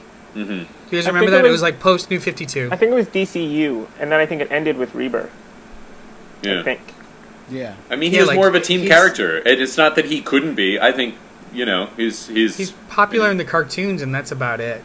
But they've been... He is very popular in the cartoons, though. I mean, he is, he is a strong part of every Well, it's Teen also because, Titans show. they took him out of the Teen Titans, and a lot of people know him as a Teen Titan, so it's hard for people New 52 made him a part of the original 7, right? It always was a little... He's a founding member of the JLA now. Right, which is what people kind of have a problem with. People are like, no, we like him more with, Dick and Wally and everything. I thought of him recently. He's almost like the Snapper Carr a bit of the Justice League New 52. Wow. Like, he's there. He's way more useful than Snapper Carr is. Like, he's a hero, but he doesn't seem... Like, he's not an adult like the other ones. And he never really, in the New 52, seemed to take on, like, an equal position with the other characters. The New 52 made him a glorified MacGuffin. Yeah. The only thing that made him special in the New 52 was the fact that he was of apocalyptic technology, of a mother box. So he was constantly just a plot point. Right. Like, they never characterized him. He was just another plot point. Like, during the Forever Evil, he was a plot point to be taken over by Grid. During the Apocalypse War, he was a plot point because he was apocalyptic technology. Like, even now in Deceased, he's just a MacGuffin to spread the anti-life virus. Like, people aren't using him in the comics, let alone whereas he had gotten to media. Like, pre-New 52, he had gotten to be like an elder statesman of the younger generation. And he was the Titans. He stands out so well in Teen Titans, and then putting him in Justice League, I don't know. I think he's so identified as being a teenager that he wasn't, didn't fully vibe with what the Justice League, like the 7 greatest heroes kind of thing. I don't know. That's not anything to do with Ray Fisher. But no, I think it's a mismanagement of the character altogether. Yeah. Like, if you tell me this character is incredibly important, show me. Yeah. Don't just use them as a plot point, right? Yeah. Like, tell me a story. Yeah, Samuel Davis said that he liked him in Justice League, which Rob Patey says is now the new 52. I actually liked, even though it was along those same lines, I appreciated what they did with Cyborg on Young Justice. and reverting him back to a teenager, which is where he belonged, rebuilding up his character, and delving into that a little bit more. I appreciated that so much more. That was the first really, while not wholly original, but the first interesting thing they've done with that character in a very, very long time. Yeah. I mean, Teen Titans Go is outstanding. Oh, yeah. Yeah. We're just I mean, we're just gonna see how this plays out because, I mean, for all intents and purposes, he's going to have the biggest movie of his career come out Again. in September of 2021. Yeah. On HBO Go, HBO Max. Sorry. So, like, I mean, no matter, and that ship's not sailing. No matter how this all, or that ship's not sailing. Oh, fuck it. And you know what? No matter how this all like comes out. I will also pivot a little bit. Another interesting thing they've done with Cyborg is also on DC Universe, now on HBO Max, because he's Doom a Patrol. member of Doom Patrol. And he's Ooh. interesting in Doom Patrol as well. And the guy's a better actor than Ray Fisher. Maybe because he's given me a little bit more to do, but I certainly believe him. You know why? Because he looks like Cyborg from Teen Titans Go brought to life, because he's a little shorter, a little bit more stockier, as opposed to the traditional Cyborg, who is actually a taller, you know, more you know, like athletic looking guy. The Doom Patrol one looks like the most popular Cyborg, which is the Teen Titans Go Teen Titans version, and it's great. Should we move on? I gotta watch that. Let's move on. What's your final story, Brandon? There's a big boom at Kickstarter. Yay! So Boom Comics is doing a Kickstarter puns, with puns. what is it called? Berserker. Yeah, Berserker. Keanu Reeves' comic Berserker. Boom Studios is doing a Kickstarter for it, and people are not happy. Why aren't they That's not all I happy? know. I can guess why, but I want you to tell us. I mean, I don't necessarily have the article up, but I know what I've heard. You want me to just go, or no? Do you have it? I don't have the article, but I've can we say it's written? The book itself is written by Matt Kint and Keanu Reeves with art by Ron Garney. It's already been solicited. It's coming out next month in issues. This Kickstarter is only for the first 3 trades to be pre-purchased, coming out in September 2021, April 2022, and September 2022. So you're essentially pre-purchasing the graphic novels for a book that's coming to stores in issues starting this month. Go. It's dumb. I hate it. I don't like it. So the controversy itself is, what? Like, this is already one of the biggest pre-ordered books for Boom. And it's already been solicited. It's already going to shops. Right. So now to have a Kickstarter campaign for the book in the future, I get that it's kind of shoring the funds to complete the story. Yep. But it was already successful, and the way that they've structured the Kickstarter, it completely excludes retailers. So a lot of Kickstarters will have like a retailer tier where like you get a discount or this many to like sell them in the stores. But there's literally only 1 or 2 things that are special for the Kickstarter. All they're doing is taking potential sales from stores, because you're just buying the hardcover or the trade as is. Rob Patey says that Boom is using Kickstarter to cover their operating operating expenses. Operating I believe expenses. is what OpEx. Yeah. and that's exactly how I see it. This is Boom using Kickstarter as a way to put some guaranteed money into Keanu Reeves' pocket, and That's where I'm a boo on.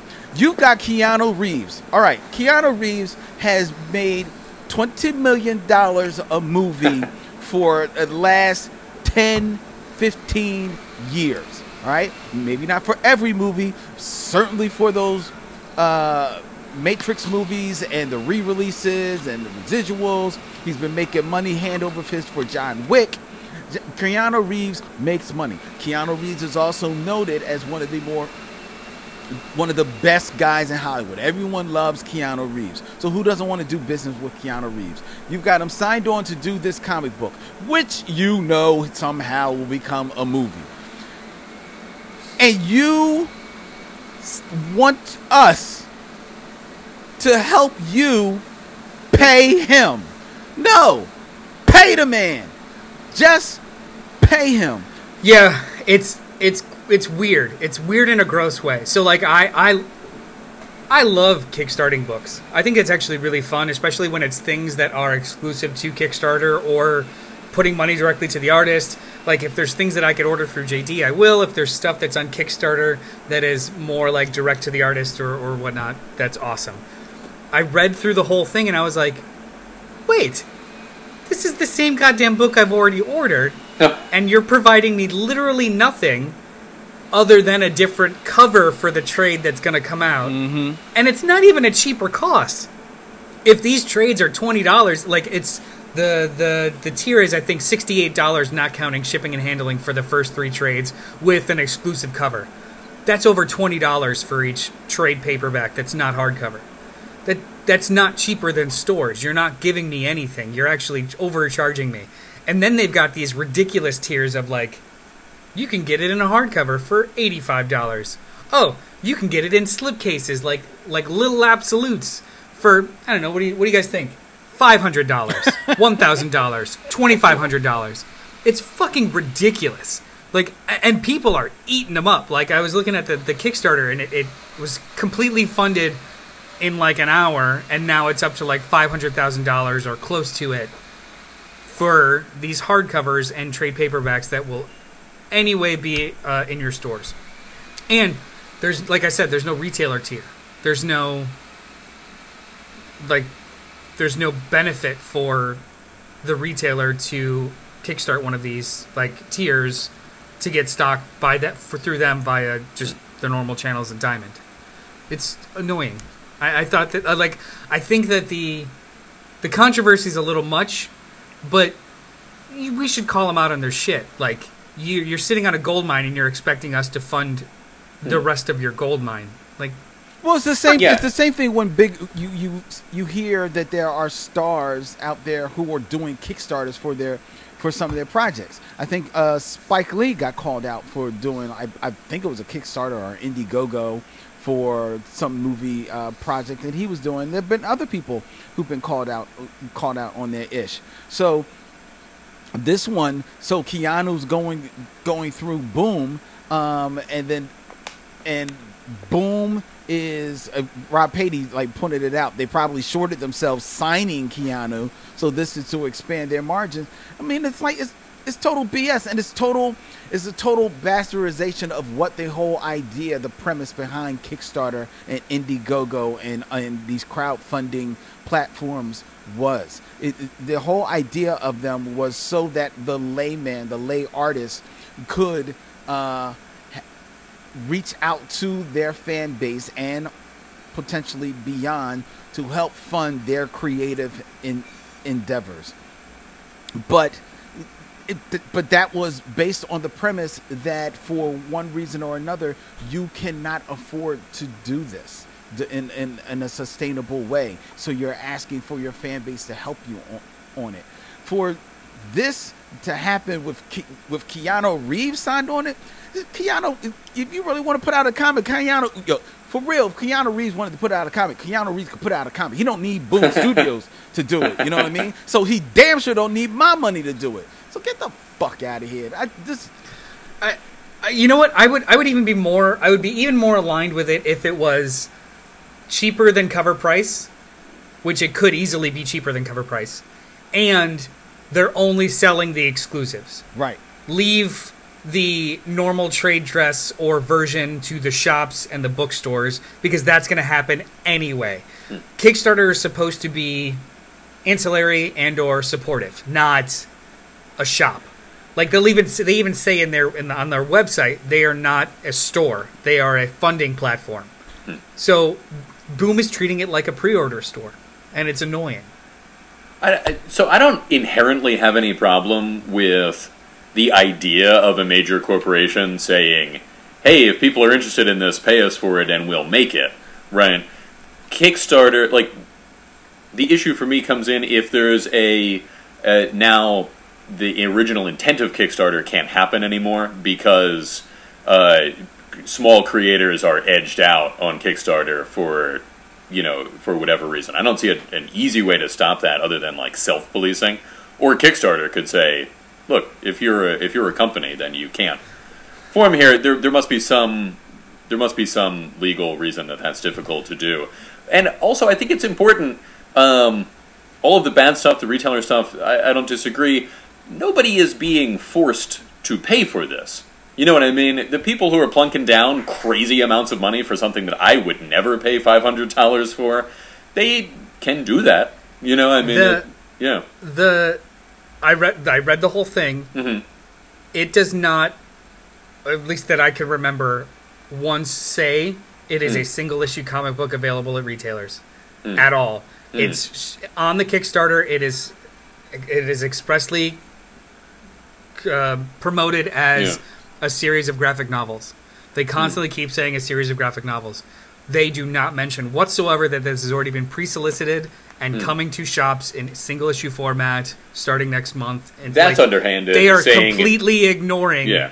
the direct market and pre-selling the trade paperbacks. Well, also the idea that if Kickstarter is for things to get funded, if it already exists or will exist elsewhere independent of Kickstarter, that's kind of unseemly, you know. A comparative Kickstarter is one that was just also done, that was just also launched by Scott Snyder and Tony S. Daniel. Mm-hmm. They're doing a creator-owned book for Image starting next year. The idea for the Kickstarter is fund the first arc of this book, right? Like they want to they want to prepay the staff for the book before sales come out, and they're not taking a paycheck. So the idea of the Kickstarter is, if you fund this Kickstarter, you will receive the first issue. But it's not just the issue so much as it's a oversized hardcover script book of the first issue. So it's just pencils on one page and full script on the other page. So it's an artifact that doesn't underhand the sales and direct market. It's an artifact that you could purchase singularly to fund the book for the people that are working on it. I think that's a good thing. Exactly. Because you're not under... Yeah. That's great. That's a great idea, and it's something that's only available through the Kickstarter, so you can support this book that you're interested in reading and get like this really cool kind of thing for it. This is expressly kind of undermining future sales at stores. Yeah.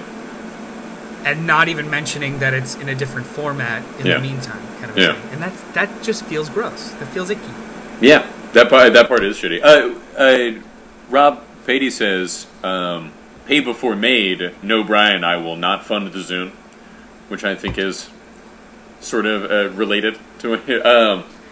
But with art, it's different. You know, I feel like, I remember thinking when Arrested Development was being canceled after season 3, I was like, why can we not just pay them? We can download it on iTunes afterwards. Why can't we just say, I will give you $3 now if you will make more Arrested Development episodes, and if enough people do it, then they make it, you know. That's what they did with the Veronica Mars movie, right? I believe so. Yeah. They got people to fund, they funded up to $1 million, and because they funded $1 million, they covered the rest. Warner was like, we'll cover the rest because you... Right. Yeah, and so it was... But I think you're right, that's a good way for that to go about, like when you're talking about the Image. These are two very similar things, one done in a good way and one not done in a good way. To support the ongoing nature of the book rather than to support the money from it. I would have supported, like, honestly, the only reason why I didn't, like, support the Kickstarter for the Scott Snyder book, I think it's called Noctura or something like that. is because I don't really dig Tony S. Daniel. No, me But I like the idea, of what they're trying to do in order to get the whole team paid before having to wait for trade paperback sales so they could like do their whole story. Great idea, awesome. Like you're big names and you'd probably be fine, but now you don't have to like wait months to pay your colorist and your letterer and your like. I thought that was cool. Yeah, that's smart. That's very smart. Yeah, I'm not a big Tony S. Daniels fan either, and I'm becoming, to be honest, less and less of a Scott Snyder fan. But I appreciate the idea behind their Kickstarter, so that's pretty cool. All right. Yeah. All right, gentlemen. All right. This has been fun. This has been a fun episode, edition of Gutter Talk. We hope that each and every one of you out there watching us on Facebook and Twitter and Twitch have enjoyed our regular Sunday spoiler alert Gutter Talk Jamboree. Shout out to JD, who is going through, has some things that he had to deal with this morning. That's why he couldn't be with us this morning, ladies and gentlemen. But God willing and the creek don't rise, he will be back here Sunday morning next week to give you all of his thoughts and concerns on the comic books that we all have read this week, and to join us in the borders of the comic book page for more Gutter Talk with you. Let's start with Brian. Where can people reach you, Brian? Do you have anything that you want to promote real quick? I do. I'll tell you what, I did not know that the white spaces in the page were called gutters until I started being invited on this show with you guys. I had never heard that term before, and I will promote my current knowledge of that term. And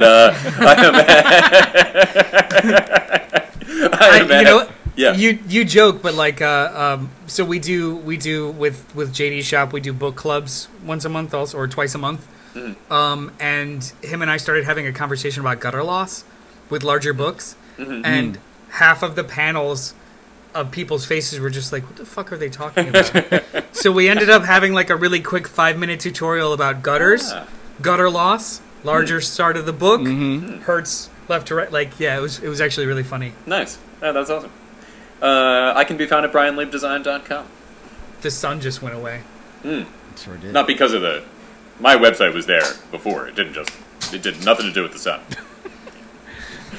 Brandon. Hi, I'm Brandon. You can catch me, I don't know, just chase me somewhere. I don't really have anything online, but subscribe to the channel. Big thanks to Brandon for putting time codes and links and stuff in these videos for later.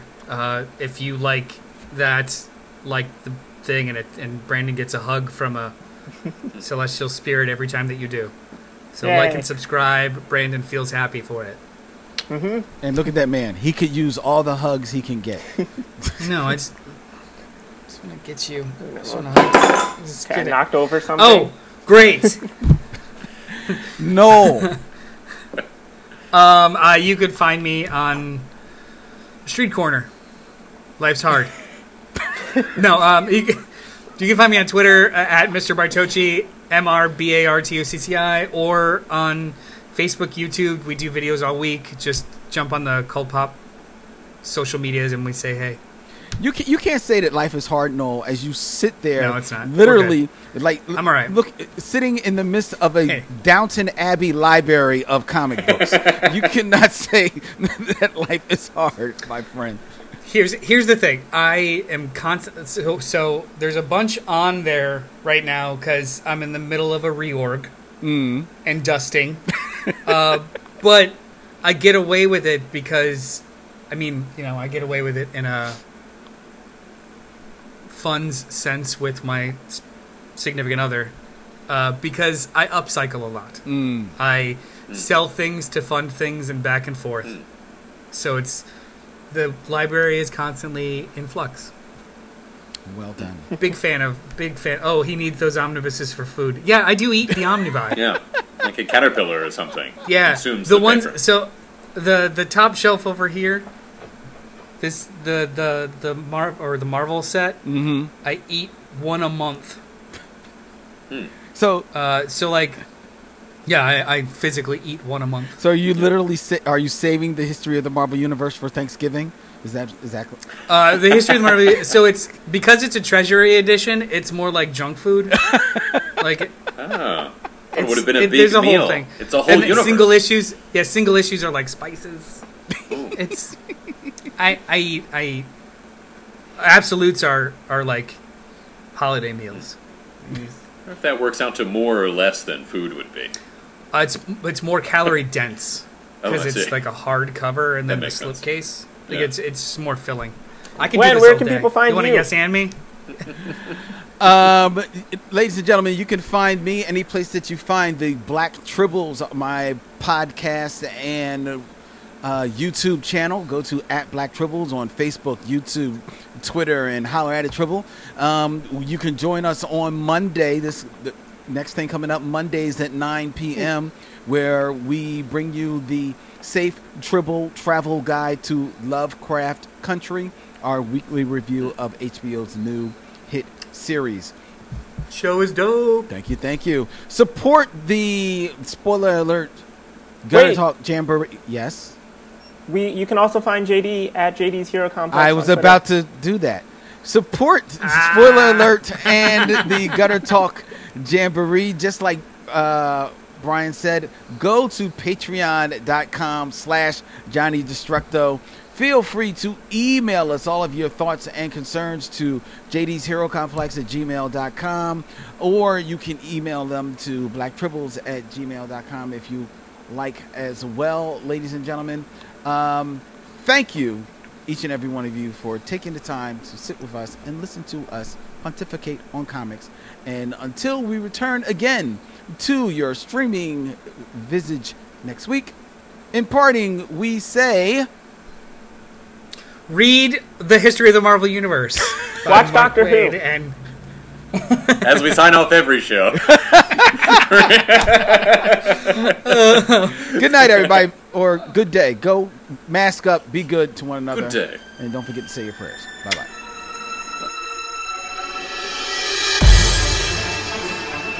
Thanks so much for listening to Spoiler Alert. Check out all our shows, including the Cannibal Horrorcast, where we review classic and contemporary horror. oh, it's so spooky.